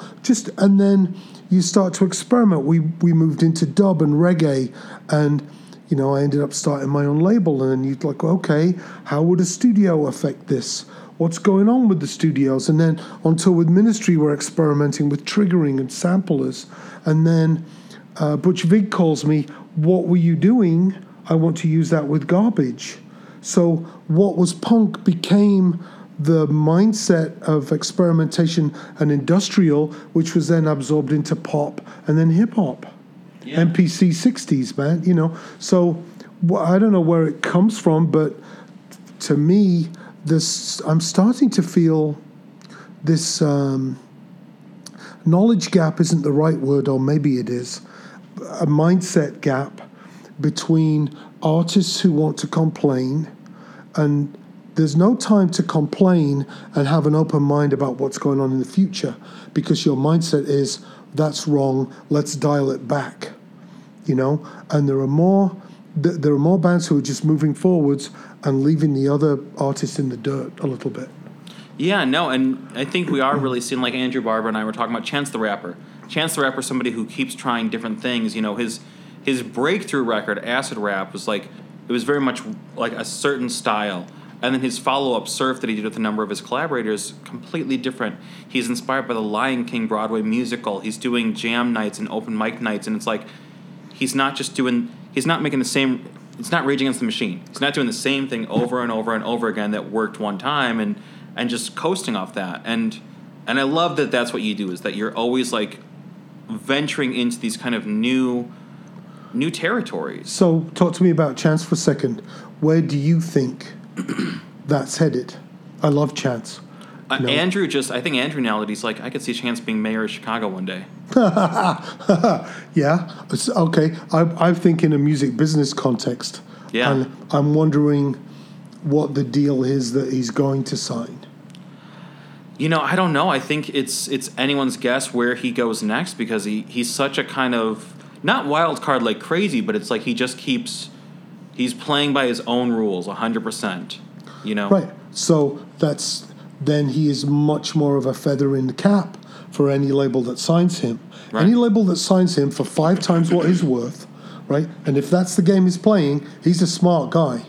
If you can sell something for 5 times what it's worth, right, which he could sell himself for that. Absolutely. Then what are the benefits of that extra 4 times what he's worth? What could he do with that versus not doing that? Versus what could a label do that signs Chance that could say, how good of a label are we? Are we trustworthy? We signed Chance. It implies that they went through this insane new vetting process. I don't know. I think it's too easy to say he will never sign. I'm wondering who he might sign with, under what circumstances. Well, I know, with Vic Mensa, obviously another enormous Chicago talent, like he signed to Rockefeller, which is Jay-Z's label. And I know, from using this as a lesson plan in my classes at Columbia, like they courted him extensively. It was a long-term process that whether he was playing hard to get or whether he was genuinely disinterested, Vic was basically like, I don't need you at all. And they really had to go after it. So do you know where my first starting point for that strategy is? Where? Spandau Ballet. Okay, explain. 1980-something. It's like, this is also do the opposite, DTO. So bands in London, anybody from, hey, we're from EMI, come on, VIP ticketing, here's some champagne, how are you feeling? Not Spandau Ballet. EMI, yeah, no, you can't come in. What do you mean we can't come in? Well, I'm from Melody Maker. Yeah, fuck off. No, Capitol Records. Yeah, no, go fuck yourselves. They just told everybody to fuck off. People went nuts. Yeah. It's the same. I don't want to sound like a jaded old fuck. No, but it's the same stuff. More stuff like that. I just saw this unfortunate scenario with Alex Wiley going on at the moment in closed sessions. I don't know if you've seen that. Just, the usual wronged artist upset with label. And Alex Wiley tweeted, give me back my babies, referring to his master tapes. Mm-hmm. And I just read a book called Suing the Beatles for Fun and Profit. Baby, I'm a Rich Man by Stan Sucha. I read it on the plane coming back from New Orleans. And here's Paul McCartney in 1985 talking to ATV Music Publishing, give me back my babies. And it's like, man, if you don't understand the past and educate yourself, we're both educators, you are doomed to repeat it. There's a comic writer named Brian Michael Bendis. He writes from Marvel Comics. He's done Spider-Man, the Avengers, the X-Men, the big names. My favorite writer. And he had this great quote. He has this Tumblr. It's a great Tumblr. You should look at it. You'd like it. Even if you're not a comic writer, he has this great Tumblr where he answers all the questions he gets, and it's very inspirational, just about creativity, perseverance. And somebody asked him how he writes the character of Beast. Beast is Hank McCoy from the X-Men. He's the smartest, doctor. He's the smartest member of the X-Men. He's a genius. And they said, how do you write someone like Beast? Because, he's a genius. How do you write that? And he says, with characters like that, I think of what somebody smarter than me would do, and then I do that. And I really, that stuck with me. And I think about that sometimes. And I think about, someone like Andrew Barber, someone like you, someone like Chris Payne. I think, I'm what not would somebody... smarter than you. Are you yeah, absolutely. I think, what would someone smarter than me do? And I factor that into my decision-making, because sometimes I think it's really healthy to admit I don't know everything. There's people smarter than me. Why don't I try to be like the people who I look up to, You know what I saw? It's been kind of a busy week for music business shit. I saw... who's the bass player in Babes in Toyland? I'm not sure. Maureen, somebody. Any research people? Maureen, the bass player from Babes in Toyland. Right. So can we get the name of the bass player from Babes in Toyland? All right. And her phone number? Oh, that's 80s rock bullshit. So she got the band back together, mm-hmm. did some crowdfunding. I think they found people who are now at Google who are Babes in Toyland fans who funded rehearsals, and now they're doing all these festivals, and they fired her. They fucking fired her. And her Facebook post is stunning in its openness and inspirational. I wrote to her and I said, I wish I'd read this before I quit all of the bands that I quit, because it was just... Courtney Love in 1987. Oh. Maureen Herman. Yes. I was like, I know it's Thank not you. Courtney Love you're talking about. Thank you, Audrey. Yeah, she's not inspirational. But and I love that we're riffing on the night. Andrew was talking about Limp Bizkit, and now we're going to Courtney Love. Okay, so keep going. Yeah. So she left under really nicely. Her several paragraphs were nothing but amazingly positive. And anybody can be positive when good things are happening. The true test is to be positive when you've just been fired from the band you helped resurrect. Yeah. And then and she said that the greatest gift that she treasured was being able to perform in front of her kids, which really resonated with me. And then the fans went crazy. She's awesome. They are quadruply horrifying to have fired this awesome person. And then she posted again that said, hey, don't knock this new 20-year-old bass player they've hired. It was great for me to play bass with I've forgotten the names of the other people in the band. It gave me goosebumps, and she'll get goosebumps too. And I'm like, oh my God. Yeah. I'm going to be in a band with Maureen now, just to be around that kind of amazing energy, which is so rare in this business. It is. I mean, you've been, I was asking Andrew Barber about this, but you've been able to adapt and evolve in this industry, and not just music, but education, technology, just you've been able to really pursue all of these kind of I guess what we'd call liberal arts, all these humanities. How have you been able to do that? Because, like Andrew and I were talking about, it is so hard to have a career that lasts 1 or 2 years now. let alone decades, and let alone being able to consistently evolve and reinvent yourself? I didn't decide to do it.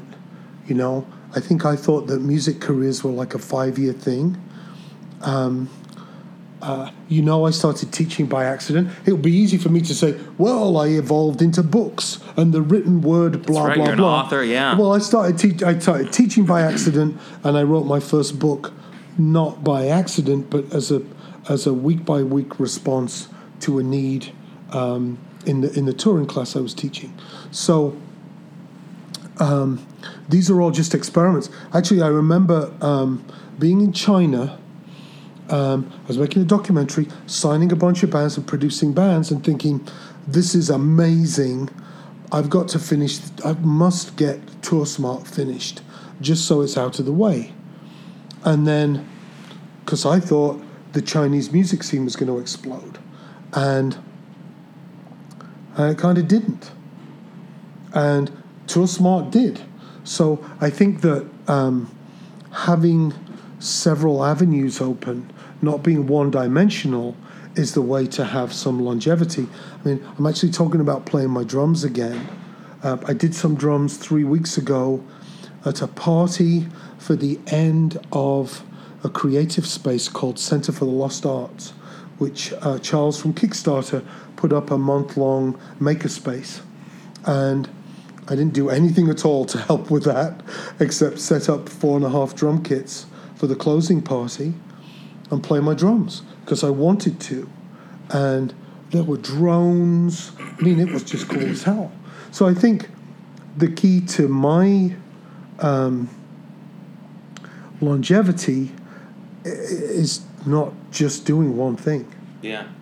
No, I think it's a really brilliant strategy, and it's something that, I've been actively trying to do that for a while, and not just do radio, but do podcasting, do journalism, and like I saw people like you and Alex Fruchter and Justin Sinkovich, who are music guys who have these minds that work in being able to teach, move into that space, and I was fortunate enough to get that opportunity now. So it's like that's something that I've really been trying to emulate for a long time. Is like I knew in radio I was like, either one day this won't be here or I won't, and both those things ended up coming true. Mm-hmm. And I wanted to still be able to be in this space, but it's hard.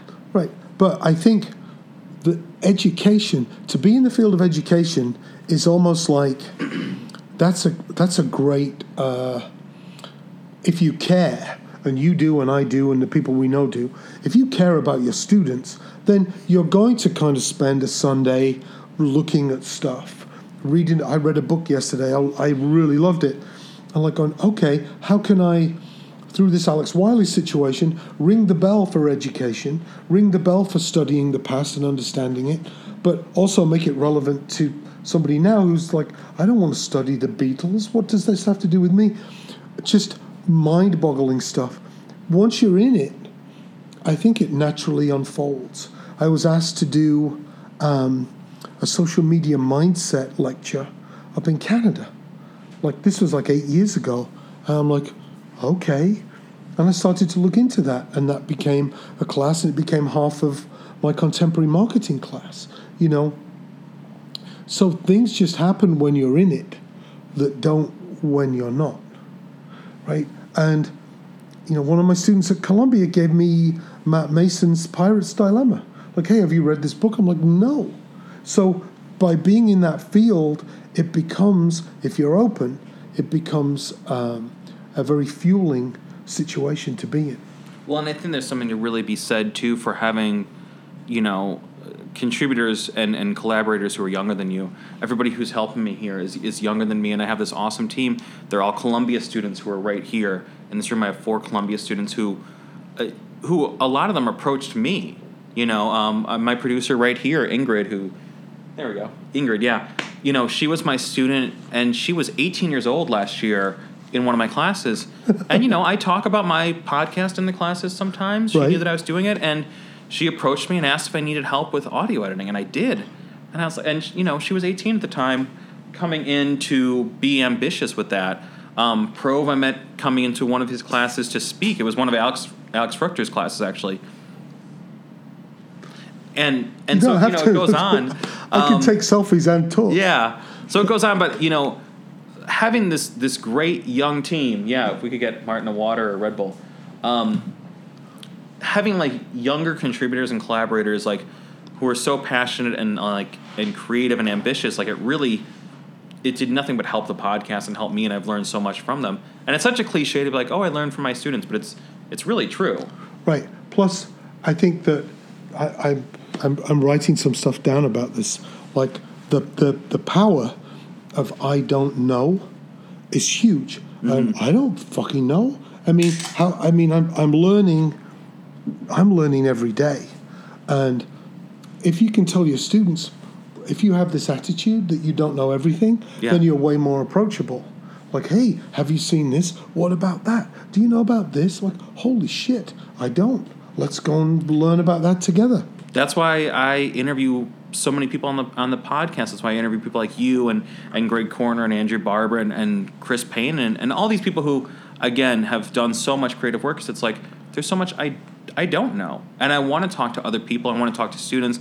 I want to talk to artists. I want to talk to industry and educators because I want to be better myself and learn from them. So let me ask you a question. 10 years, right? Is there something that keeps coming up that an artist will say, if only this, I shouldn't have done this, I wish I hadn't done that, I wish I had this in my tool belt before I did that? Is there something a recurring theme? I think there are definitely recurring themes. I think it's been more maybe positive leaning, but recurring themes. I do a lot of workshops and panels just like you, and you start hearing the same things over and over, not because they're cliche, but because they're true. The things about like just go do it, like don't wait for someone to give you permission. Yeah. Start making something, like go talk to people, and these are all kind of things like the equivalent of when your parents would tell you as a kid, like, eat your vegetables, don't sit too close to the TV, and you go, whatever. And it's like, they're telling you those things because they're true. And I definitely hear things repeated on the podcast from different people who don't know each other or aren't, saying the same thing because of each other. And it's because, there are certain truths that, like, successful creative people adhere to, And what have you... So, 10 years, man. So... Congratulations! I'm sure everybody's going to say, "Holy shit!" I think I did my Band Smart Radio every week for a year, and it was like, "Oh my lord!" It's a huge task. It's crazy. So, how has Chicago changed in 10 years? Well, I've been very, very fortunate because I've been in a position where Chicago has been my focus with my work, professionally and personally. Working on Local 101 with Chris Payne. Working at Illinois Entertainer, which is a very local-focused magazine, doing Dynasty Podcast, which is local-focused. So, yeah, it is something I've paid a lot of attention to. And one of the things that I've seen about Chicago is that it's a city that's always reinventing itself. In the 80s, it was industrial and house. In the 90s, you had the explosion of Smashing Pumpkins, and then, kind of that second wave of, like, Urge Overkill and then Veruca Salt and Local H. And then you have Fall Out Boy and Rise Against and The Academy Is. At the same time, Kanye West and Twista are happening, and then you have Flosstradamus happening. And, I'm not saying anything anyone doesn't know, but it's like you could ask 10 different people of different ages, like, when did Chicago music blow up? And they're going to give you a different answer. Mm-hmm. For someone, it's Siamese Dream. For someone, it's Chance. For someone, it's Kanye.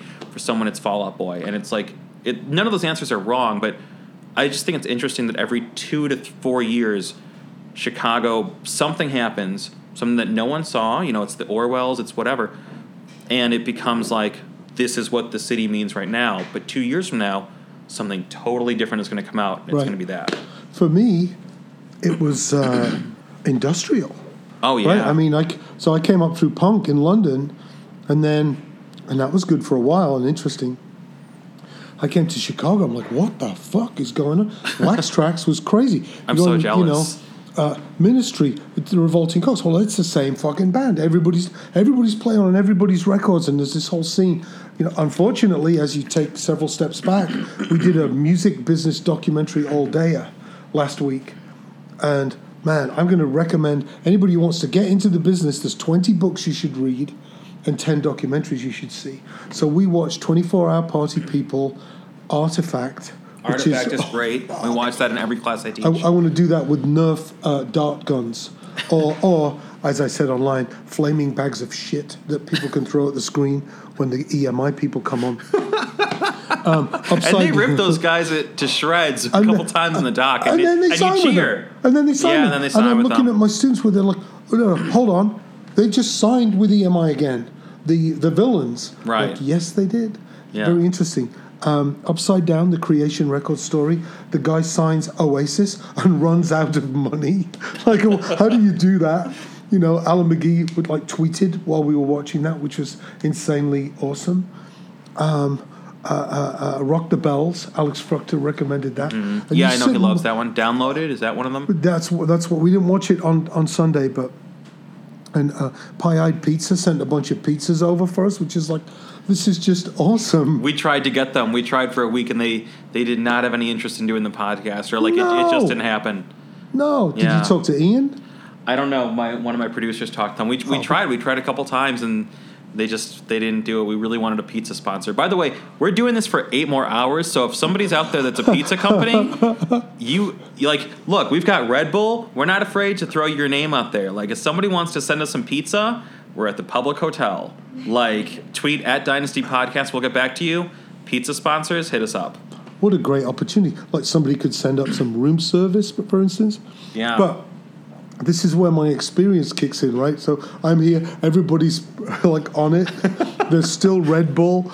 6 or 7 hours from now, you'll have peed your pants sitting down because you can't take a break. You'll just be talking gibberish. You won't recognize who.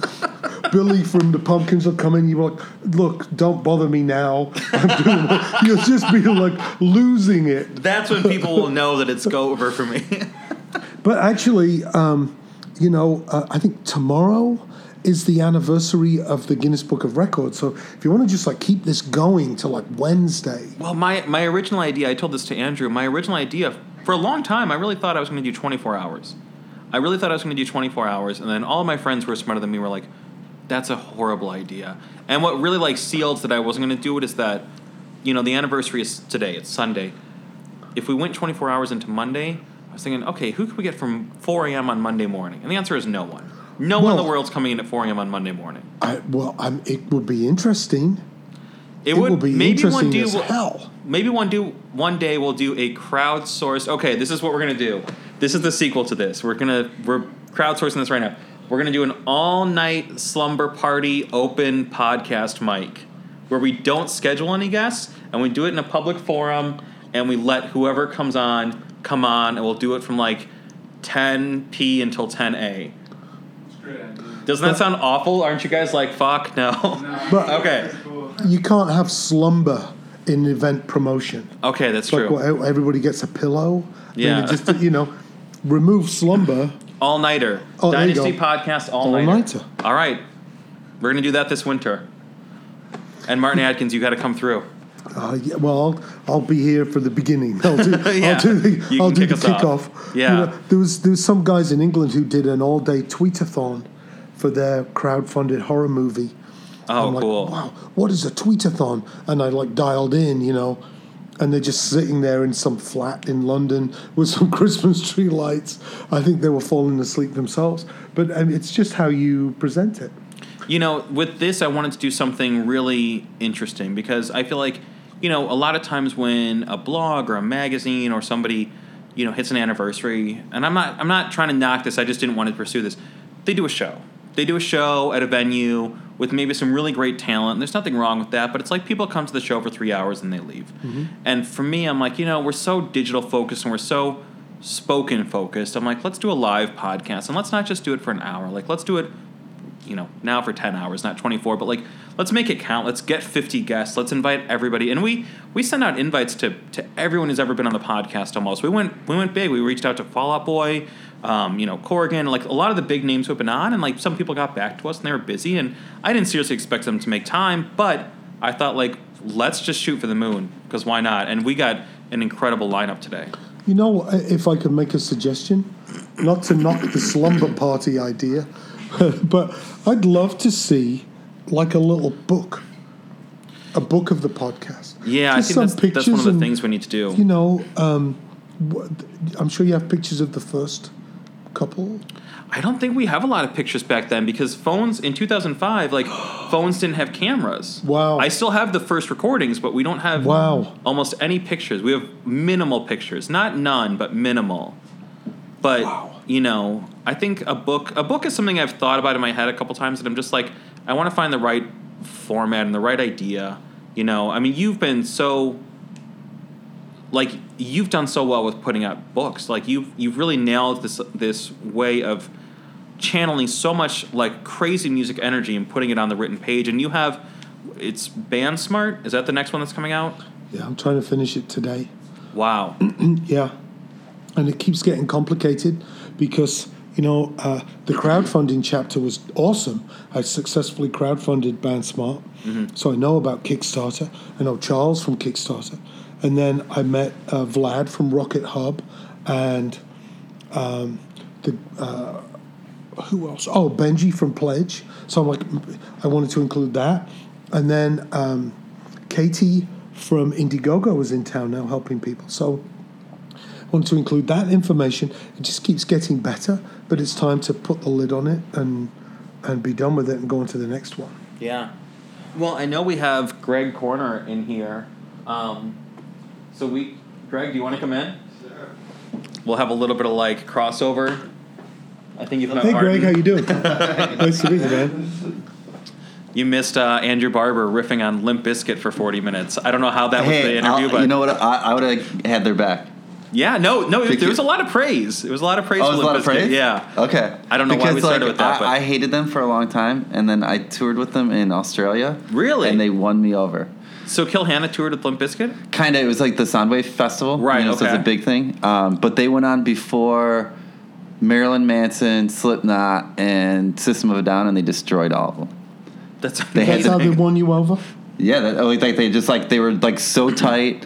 I just missed that in live music. Like they were like just had a bunch of energy, like super tight band. They aren't all the best musicians, but as a band, they're like so solid. And they have some songs. Yeah, and the crowd, it's just undeniable.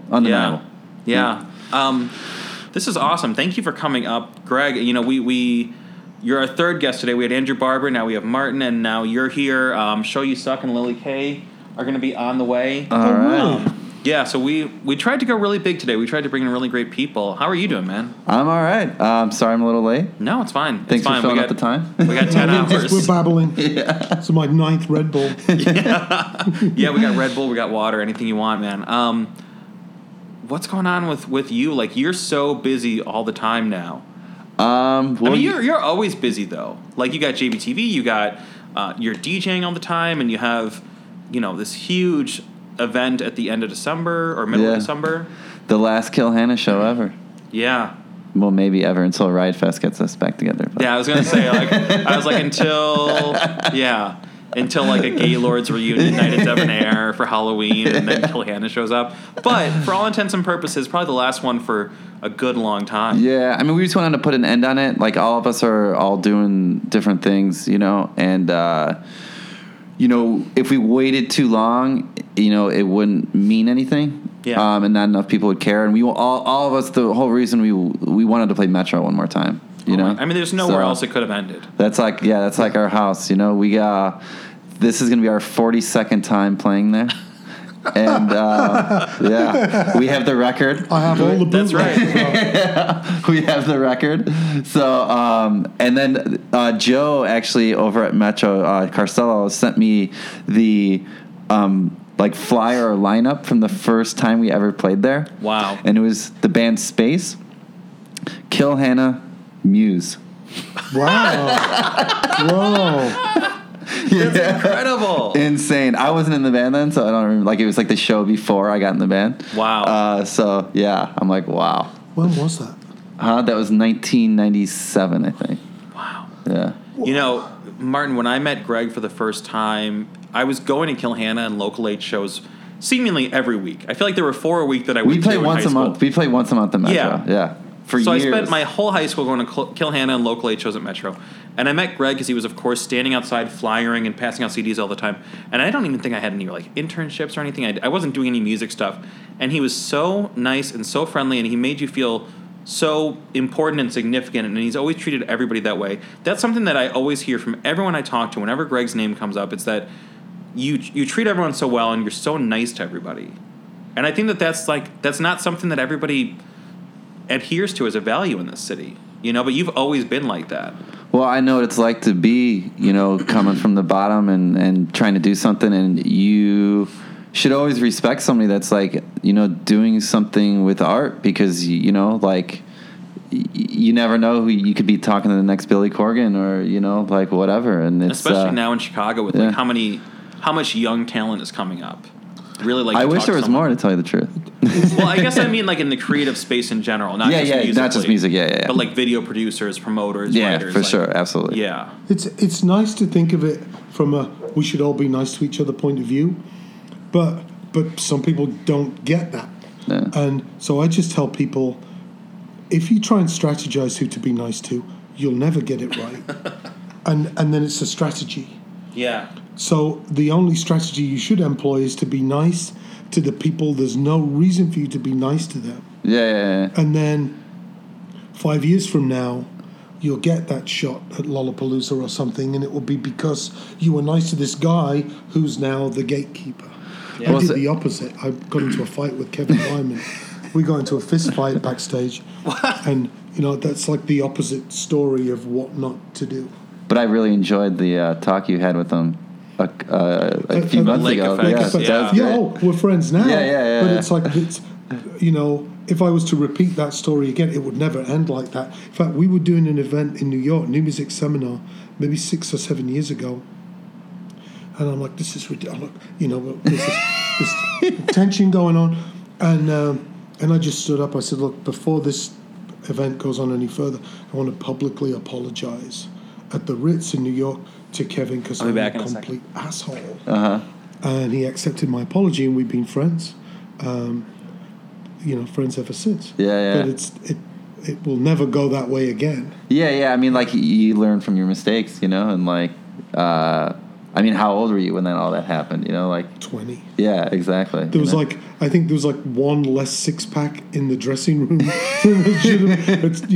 It was just ridiculous. It was ridiculous. So when was the first Dynasty podcast?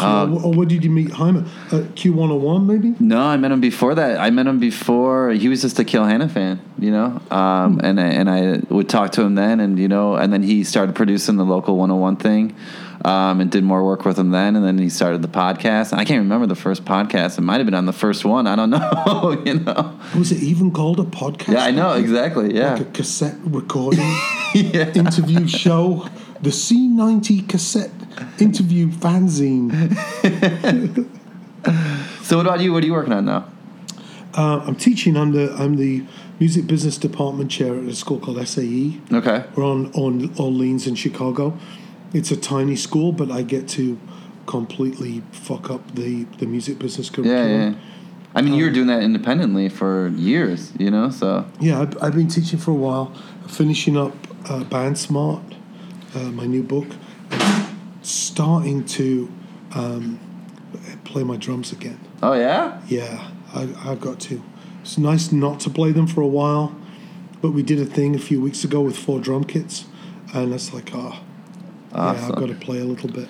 Do you like how I had to talk to my producers for a second, and then Greg just kind of took over as host role? Like, it's just inherent. I was like, I can walk away from this for a second. It's in good hands. Yeah, you guys know we were slagging on you completely. Yeah, no, I believe it. Yeah, but I know. Like, I haven't played my bass in probably 6 months or something. I haven't played my electric bass in probably 2 years.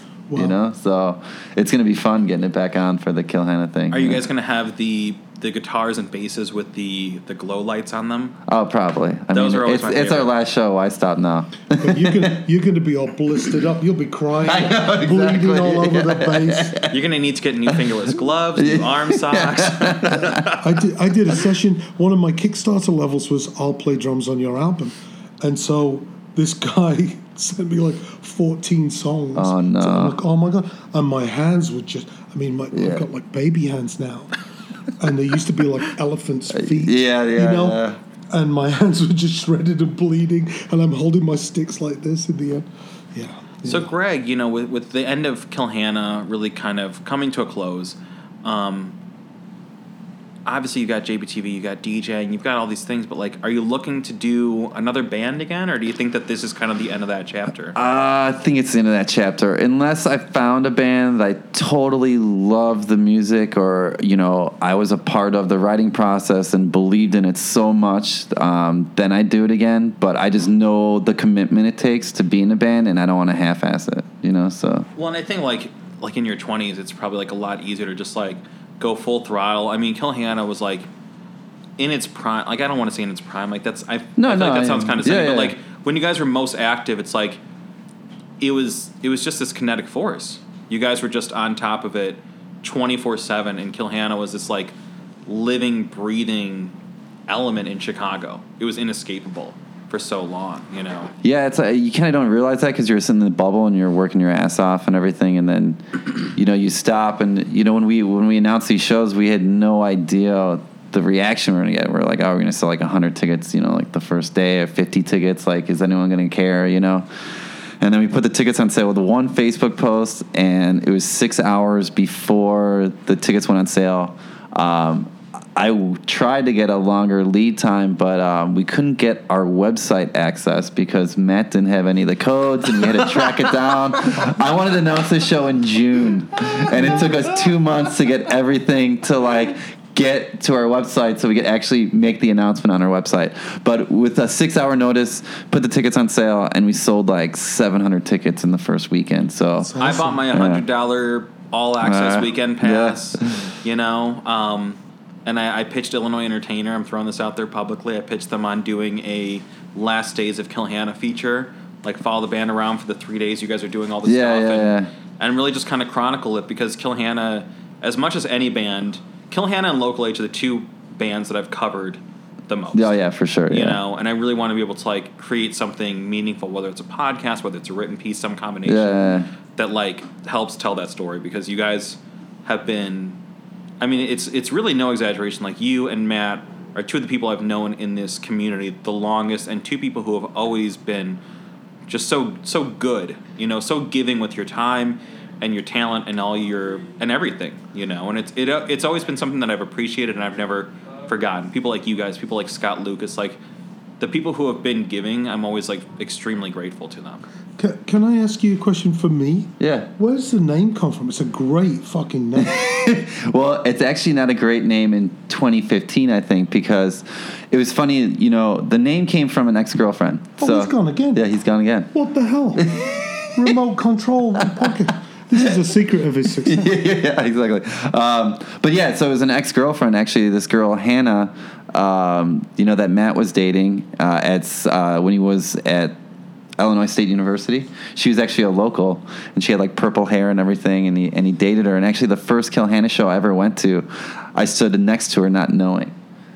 Oh. And then I'm ooh, who's that hot girl? And then I played my first show with them in St. Louis, and on the way down, we went to stop by her place, and it was the girl I was standing next to for the first Kill Hannah show I went to. So is she still around? Yeah, she's still around. She's actually I think she's living in Austria or something. She was writing speeches for a diplomat the last time. She's awesome. Wow. Totally great.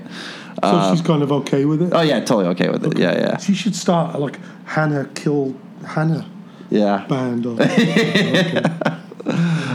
So yeah, but in 2015, and I think even when we were 2005, 2008, when brands started getting more and more into music, and trying to get money that way and get tour support and everything. Yeah. Having Kill in the title, you can't get any brands to support you.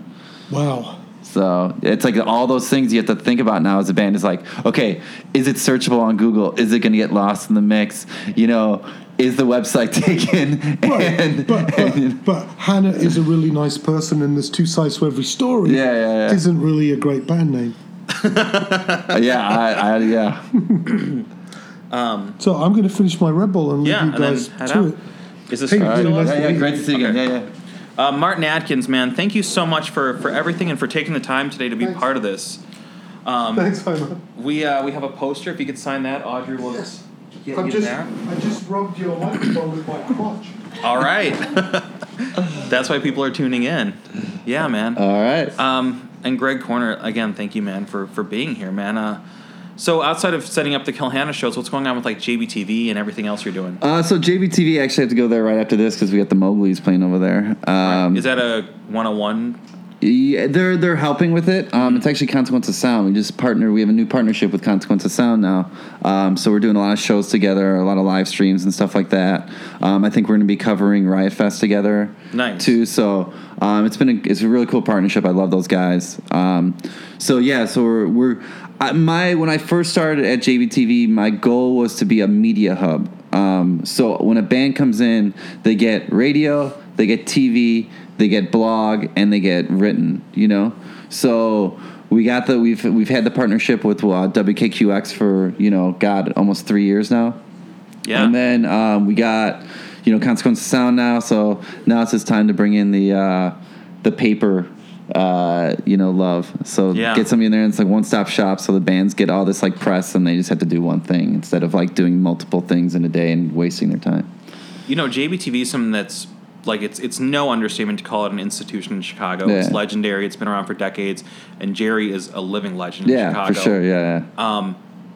But it's something that when you got on board, 4 years ago, maybe now? 5 years ago? It's like 3. I think November or October 2012 was when I started. So when you got on board, it really turned a corner. JBTV was always great. It was always a great idea with a great product. But I think you really brought it into the modern age, the digital age, and made it, and I mean this in the nicest way possible, relevant in a way that now it stands out, I think, a lot more and stands a lot stronger. What were your goals when you started out with JBTV?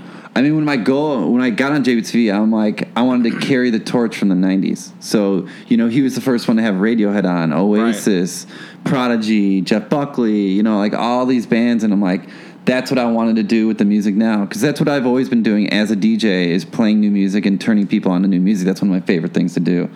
So when I started JBT, I'm like, that's what I wanted to take my curation and take it a step further, and for TV, and it was the perfect combo because that's what Jerry needed, because he was Jerry's loves all music, and he doesn't like to say no to people, right? So he's very positive. Yeah, so. Unfortunately, with that, there's been a lot of bands on JBT that have been really bad over, from 2000 until 2012, or 2000 really since he started the live studio.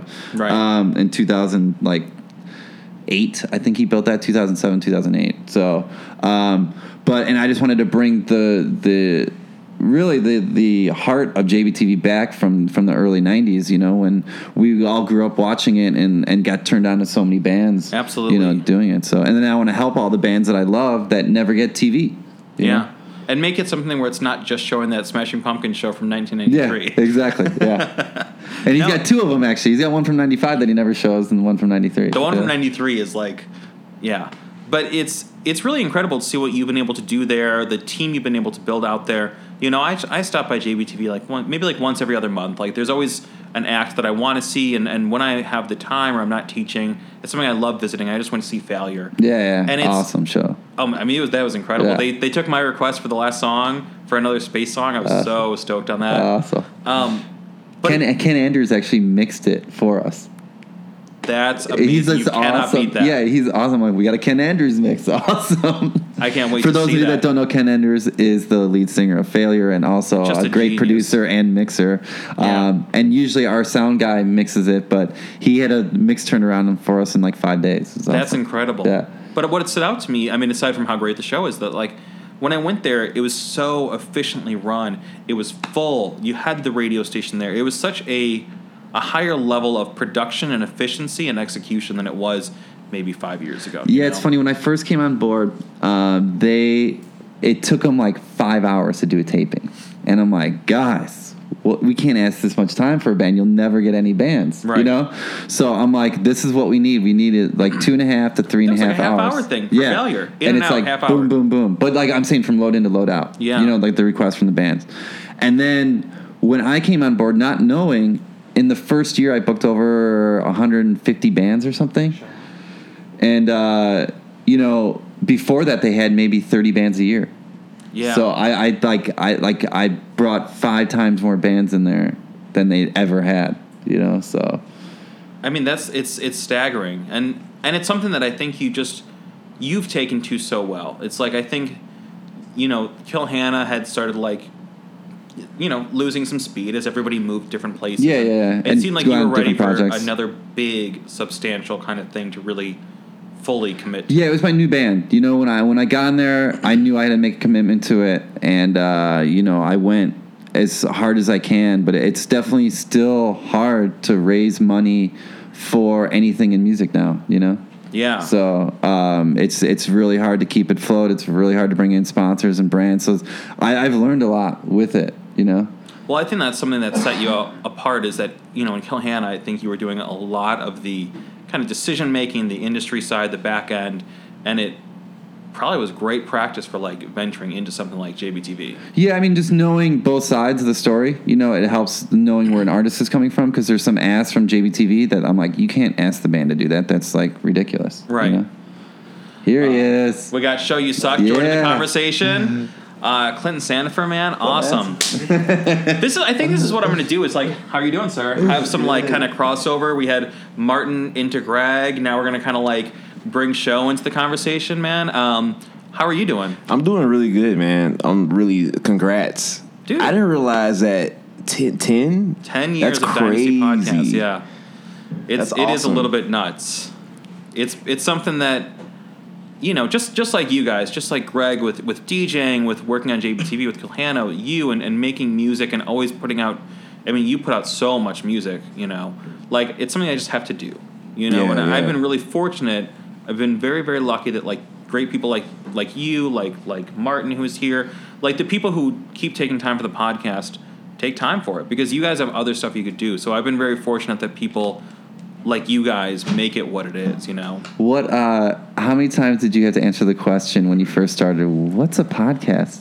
Okay, this is a true story. I won't name a name because I don't want to embarrass someone, but a mutual friend of ours, Greg, which I guess could be anyone in Chicago. So someone who lives in the 606. But a mutual friend of ours was one of the early co-hosts on the podcast because it used to be kind of a different structure. I had a whole team of like, I still have a team, but everybody was on the mic. We did it more as like almost a like party line, like a party line. Yeah, it was like me, Desiree, like all wild. these people, and so we had somebody who was like a co-host on like 3 or 4 or 5 episodes. And one day I was talking to them, and I brought up the podcast, and they go, "What's a podcast?" And I was like, "You've been on like 5 of them. Like, what did you think we were doing?" She's like, I just thought it was a radio show. I'm like, well, yeah, that is. Like, that's the truth. It's a radio show. It's just an online radio show. But I love that this person was, like, on multiple episodes. And then when she was just like, well, what's a podcast? I'm like, that's what you've done. Early on, it was very, very hard to, like, for a long time, it was really hard to kind of, like, get people to commit, you know? And I'm sure for a little bit, it was maybe like that with JBTV when you guys were, like, restructuring it. And one of the turning points is... we just kind of lucked into getting Perry Farrell on the podcast. It was one of those Lollapaloozas where he was doing just a ton of press, and a publicist just happened to reach out to me, and I got to interview him. You know, I was just one of many at some hotel when he was promoting Lala. And it was like a 5-minute interview. Mm-hmm. You know, it was great. He was super gracious, but it wasn't like it was a substantial, significant thing. But getting to say that we had Perry on the podcast, that was one of the things that like started to unlock some doors. And then from there, like... That's the same thing I did at JBTV, you know, because it was looked at as like kind of public access, you know? Right. And so I just started booking smaller than bigger, than bigger, than bigger, than bigger, and it just snowballed. And then you get more respect, and now, you know, finally I have publicists calling me, trying to get their bands that I actually want on the show. Right. You know, so and the quality of talent has just risen. You know, you guys had... Well, we just had Xoe You Suck on about a month ago. Yeah, that was a lot of fun. That was awesome. I mean, I remember when Fall Out Boy had their comeback album a couple of years ago. You guys got them for a really great show. Yeah. And it's like this, and I'm not singling out Fall Out Boy, but like sometimes, you know, you get an act that was a name, and then they do something on the way down years later. But Fall Out Boy was just like way back on the way back up, and they came into JBTV and they did an awesome set. Yeah. And that was something that I was really appreciative that you got me into. But yeah, like the names have been coming in. They're real names playing there. Yeah, I mean, we still have a lot of room to go. You know, we still have to get Dave Grohl in there. That'll happen. There's no way that won't happen. Dave Grohl's too in love with rock and roll and/or himself to not do it. What about you, man? Clinton Sandifer, Xoe You Suck. Like, maybe what was kind of a moment where like you always knew that what you were doing was legit, but other people really started to kind of like, you know, believe the story or you know, like what was kind of a milestone where things turned? I guess really for me the milestone was, I mean, honestly it was. I mean, there was a lot building up to it, but Riot Fest really was. I was going to say that. More so than the actual show, just the announcement. Yes. Of me being on there was a huge turning point, and then actually performing there, it was a huge catalyst in a lot of things. But I say more so than that, it was just my career is kind of more so built on multiple, I don't say smaller moments, but like multiple, like in scale, smaller things that combine to that situation. Like they build. Yeah. Like, I mean, being on JBTV, like being on your podcast are things that rappers don't normally get to say they do. And that's the story of my career so far. I just do a bunch of stuff that rappers normally don't get to do. You're punk rock. Yeah, I'll take it. You've always had that punk ethos, but I think there's really something to be said for going into the territory that other people aren't. You know, I use this analogy at Columbia College because one of the buildings has these elevators that are just a nightmare. They're too small, they're too slow, and everybody tries to cram in the one elevator that everybody else is in. And I'm like, take the other elevator that no one's in. Not only because literally it'll get you there faster, but also, you know, so...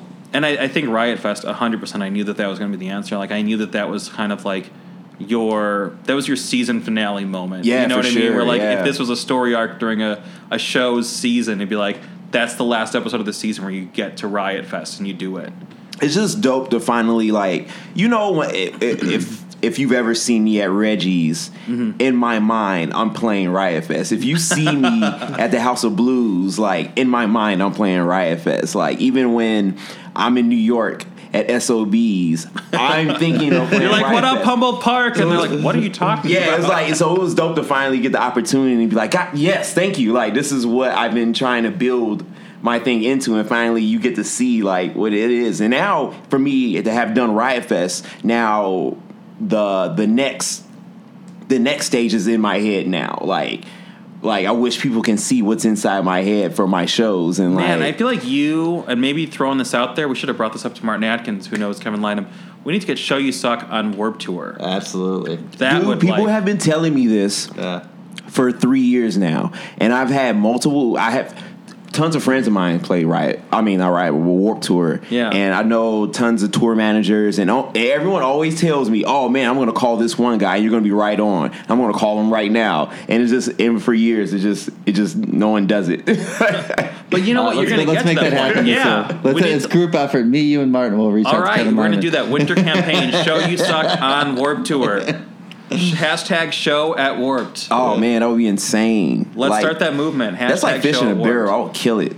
Dude, you would. And you would find so many fans at Warped Tour. So many kids that would not find your music otherwise, who maybe like, these are, you know, white kids from the suburbs, and they maybe don't know Treated Crew. They don't know Chicago scene, and they don't know that they like hip hop. And like, I know that there are teenagers in that audience that like would have their minds blown, and they'd be like, "This is amazing! All these songs about pizza." I know, and like just all the years I've worked in a mall, like I know that demographic very well, and I know what they would be stoked on, and it's it's always such a bummer to go. Like, I always have, like I said, I have friends who play every year, so I end up going. And like I get to see it from the artist's perspective, but I'm not able to, like, no one's able to see. Yeah. It's like, oh my god, it's like I'm right here. Like, well, I think you belong on that. I think I said that to you before too. I said that to you like last year. I hear it all the time. But it's dope because it means I know I'm going in the right direction, and the people that need to see me are seeing me. They know that I would fit on Warped Tour. You're the right person to see me. You know. Yeah. Now, who are some of the people that you are collaborating with in Chicago? Like, who's your crew in your scene right now? Because I feel like you've built and you're doing new things. Maybe I'm wrong. It feels like you're kind of like moving into kind of the next stage of your career. Yeah, it's weird. One of my my main collaborator is Mike Jacks. Professor Fox has definitely come into the fold. He's going to be here later today. Awesome. He's like helped me definitely take my music to like a different level for sure. He's a very smart dude. Very, very smart dude. There's another producer by the name of Walking Shoe that I've been working a lot with. And I'm trying to think who else in Chicago. My circle is a lot smaller than what it used to be. So I think that's really all I've been kind of, I pop in with other producers every once in a while, but that's mainly like that's the team. That's my production team, like for sure. What's kind of next for you? Because, you've had the pizza releases, like you've done Riot Fest, like it feels like we've seen like Show You Suck stage 1. Again, just my interpretation. Yeah. Kind of like what's the next build out of what you're doing? It's kind of what I'm building now is, the next stage is just me on steroids. Like it's just everything I've done before, but just like way bigger. There's some different sounds you'll hear like coming from me, but nothing like super weird. Like it's just everything's just louder. That's basically what it is. That should be the name of the song. Everything's just louder. Yeah, everything's just a lot louder. And now I'm smart enough to know what to ask for musically now. So I'm a lot more effective on the production end as well, which is kind of cool. That's one of the best parts about like kind of doing anything for a long time, but like being in this industry for a long time. And I know Greg can, I would imagine, attest to this. Is like the longer you do this, the more like here's what I'm asking for, here's what I don't want, here's what we can avoid because that's just a waste of time. Like, and it makes you a lot more efficient. Yeah, my vision is a lot clearer now. It's a lot clearer with how I roll out songs now and just create content. Really, it's even expanded to like into the visuals. I'm a lot more streamlined now and a lot more precise. Here's another cool thing outside of music. I actually shot a pilot for a Comedy Central show a couple of weeks ago. Really? Yeah. Is there anything you can say about that? It's a sketch show. Awesome. It's really awesome. It's a sketch show. That's all I can really say about it. Like, well, yeah, is it's really yours weird. or you're part of it? No. I'm part of it. It's not mine. It's a comedy. It's a comedy troupe based here in Chicago. What are they called? Or can you not say? I can't say any of that. Unfortunately, I'm definitely looking forward to that. Yeah. No, yeah, I'm so too. Hopefully, it gets picked up. But just to know that people in those areas, I'm on their radar. Because I didn't know what when I went and did it, I didn't know what it was. But I just can knew it was a absolutely comedy see you sketch thing. on a sketch comedy show, man. Yeah, 100%. I've done a lot of other podcasts with comedians, and always Sure. at the end they always ask me, "Yo, you ever thought about like doing stand up or like sketch writing anything?" And so it's definitely been something I've been more and more like looking into nowadays. But it's just one of those things that life, like, I had no idea I'd be steering in that direction at all. See the next Childish Gambino right here. Dude, that'd be I'll amazing. take it, dude. That dude's rad. Do a I'll stand-up take it. show at JBTV. You guys are doing stand-up now, Yeah, right? I know. I just thought about that. My shows end up stand up sometimes anyway. Yeah. You know how to work a heckler. Yeah. Dude, all right. All right, Warped well, Tour. Yeah. Greg Corner. see you, man. Show You Thank Suck. you. We're about to bring on Xoe Wise and Kinky Love. Congrats. Dude, on thank you. 10 years, man. Thank you for everything, Yeah, man. so And let's do awesome. something awesome around the KH show. The in 20th December. anniversary of Kill Hannah. Oh my God! Wow. So Audrey, my producer over here, she's got a poster for you guys to sign. That'd be awesome, dude. This was great. Thanks, Thank you man. for coming out, Hell man. yeah, dude. Love to Lily Kay. I know she wasn't able to make it out today, but she's a valued member of the podcast community. as well. She bumped. She couldn't make it. Yeah. Right on. We've got Kinky Love coming in now. Dude, thank you again. And sign the poster. You got it, Dude. Awesome. I love this. I could do this for 24 hours. But Don't say that too loud. yeah, that was the original idea, but it was something that we decided against. But kind of just having people just rotate in and out, this is incredible. That's cool. Last time I saw Show You Suck was Riot Fest. Dude, there you go. Yeah, there you go. Yeah. Right there. Just rotating around Chicago. Kinky Love. How are you guys doing? Good. Doing Zoe, great. Dan, Alan. that's right. Sorry, man. you'll We have never so many people coming in. I apologize. How's it going? Good. Yeah. How are you? I'm holding up okay so far. How far in are we? 2 hours. 2 hours. This feels like we've been doing it in like 10 minutes, so maybe that's a good sign. That's a really good sign. Yeah. Kinky Love and Xoe Wise. You know, you guys are two different musical entities, but obviously so interconnected. What's going on with you guys? Like, I always see, like, new updates from Kinky Love. Like, it looks like you guys releasing, like, one song at a time kind of thing. Is that it? Is that the case? Or? More or less, but we also just wrapped up an EP, four-song EP. Yeah, a couple of songs that haven't been out yet. So now they're all mashed together into this little digital release that we call an EP, because that was the best term that we could find for it. Did that one already come out, or?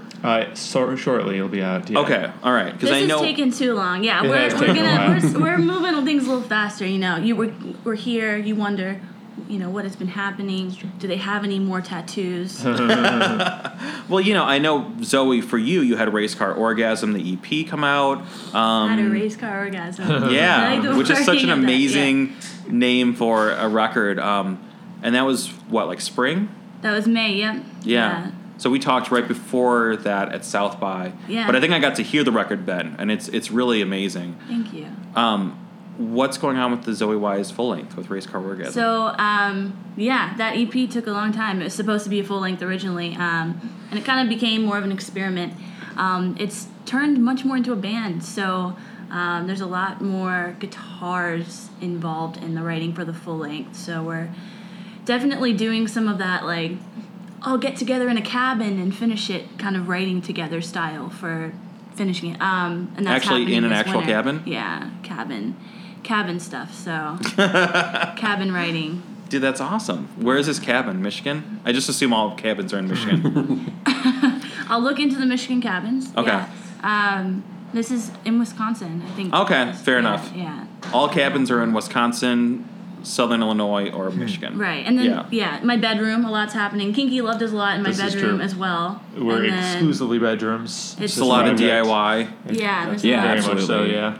But you guys have been able, between Xoe Wise and between Kinky Love, you guys have been able to put out, I feel like, a steady stream of music. Are you guys just writing, recording all the time? Pretty much, yeah. Yeah. It gets weird and kind of uncomfortable when we're not writing. Like when we were practicing a lot for a show or something. It's like, wait, there are all these songs. They're just kind of sitting there. They're not getting attention. We want to get back to them. I mean, I feel like I see, like, I want to say, like, every month, every other month, like, a new blog exclusive premiere of, like, either a Zoe song or a Kinky Love song. It feels like you guys are really good at connecting with that online kind of platform to premiere your music. You're not just putting it out on Bandcamp or SoundCloud. You're actually getting press behind it, right? Yeah, absolutely. That's been cool. To a certain extent, I think that both Kinky Love and my stuff, they're in a similar place as far as like vision.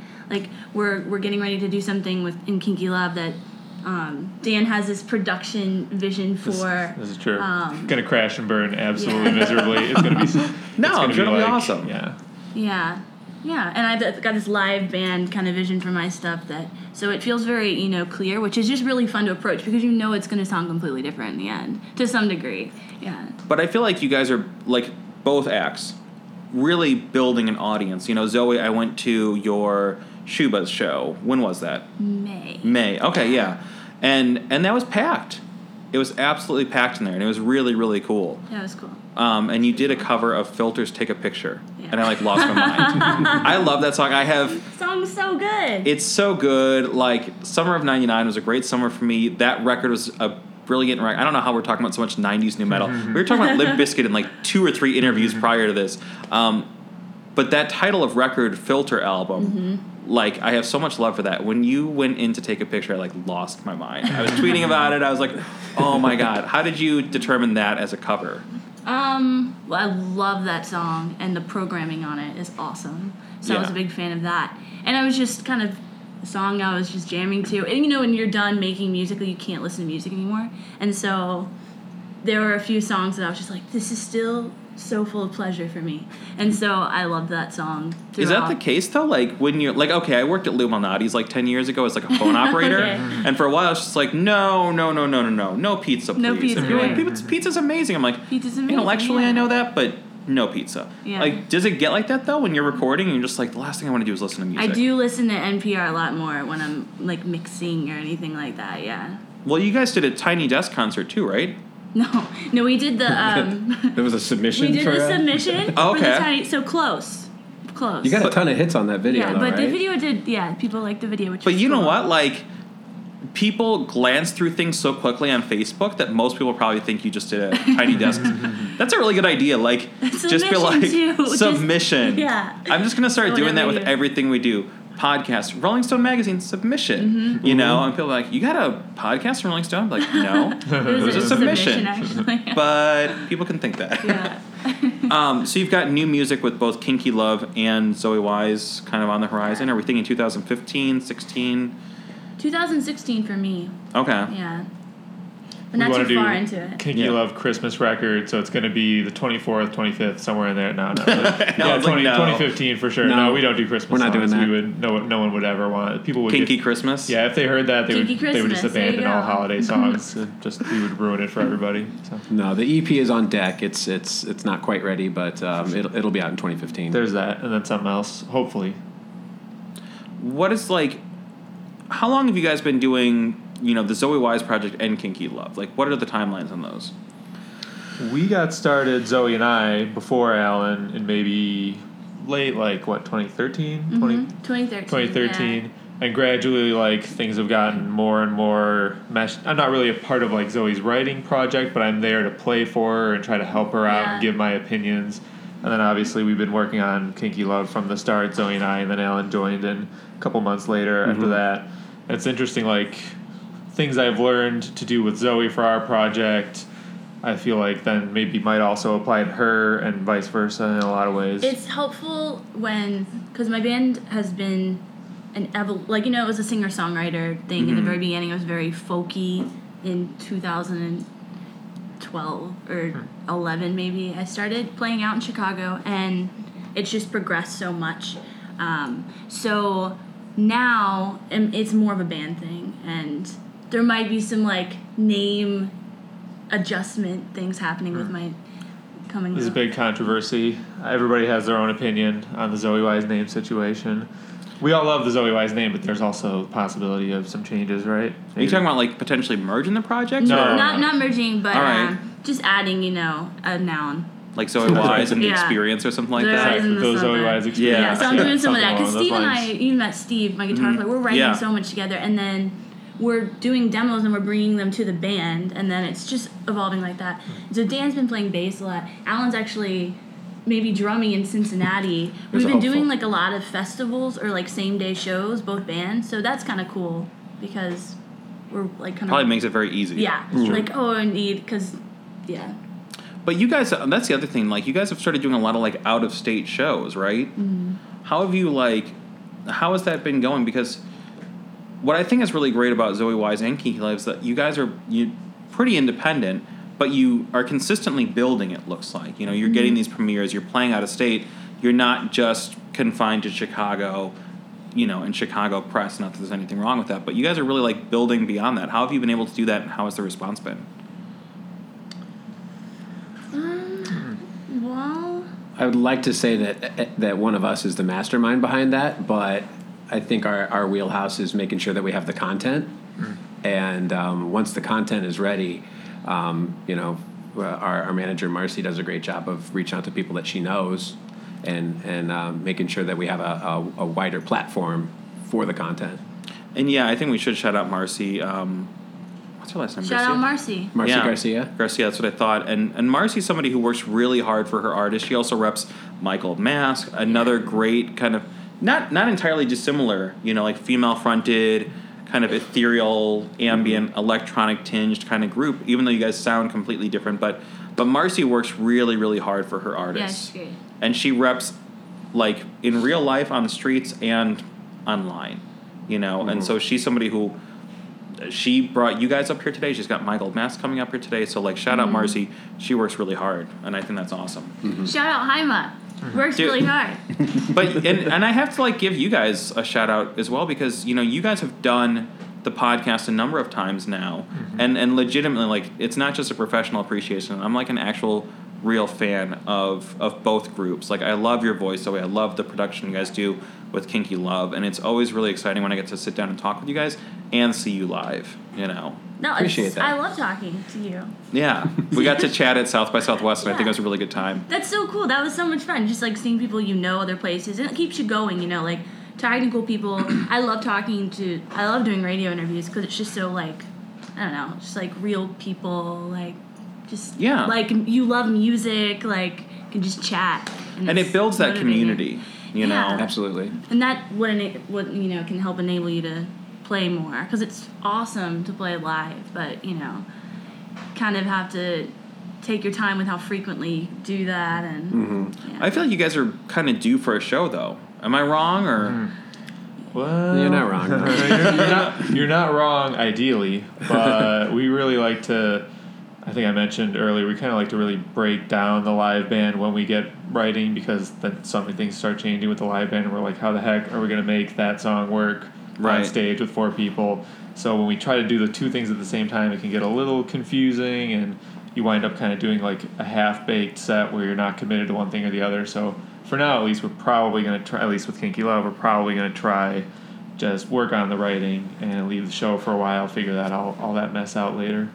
You guys did a show that I was really, really hoping to make it out to, and I wasn't able to, unfortunately, because of another commitment. But you guys did a show with Celine Dion and Moniker, right? After Pitchfork? Yeah, that was so fun. How was that? Because that bill is, like, incredible. Like, all people that I personally like, and just music that I, like, just have a ton of love for. So what was that bill like?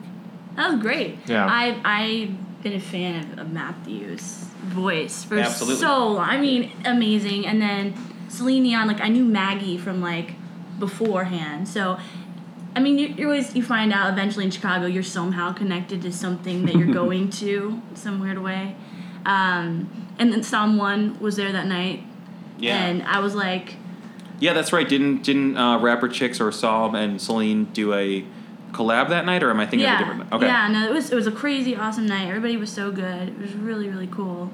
And, yeah, Someone... I had never met her before, but I had seen her play. And then she's awesome. I just had like a dream about her. So my approach to like introducing myself was just such a mess.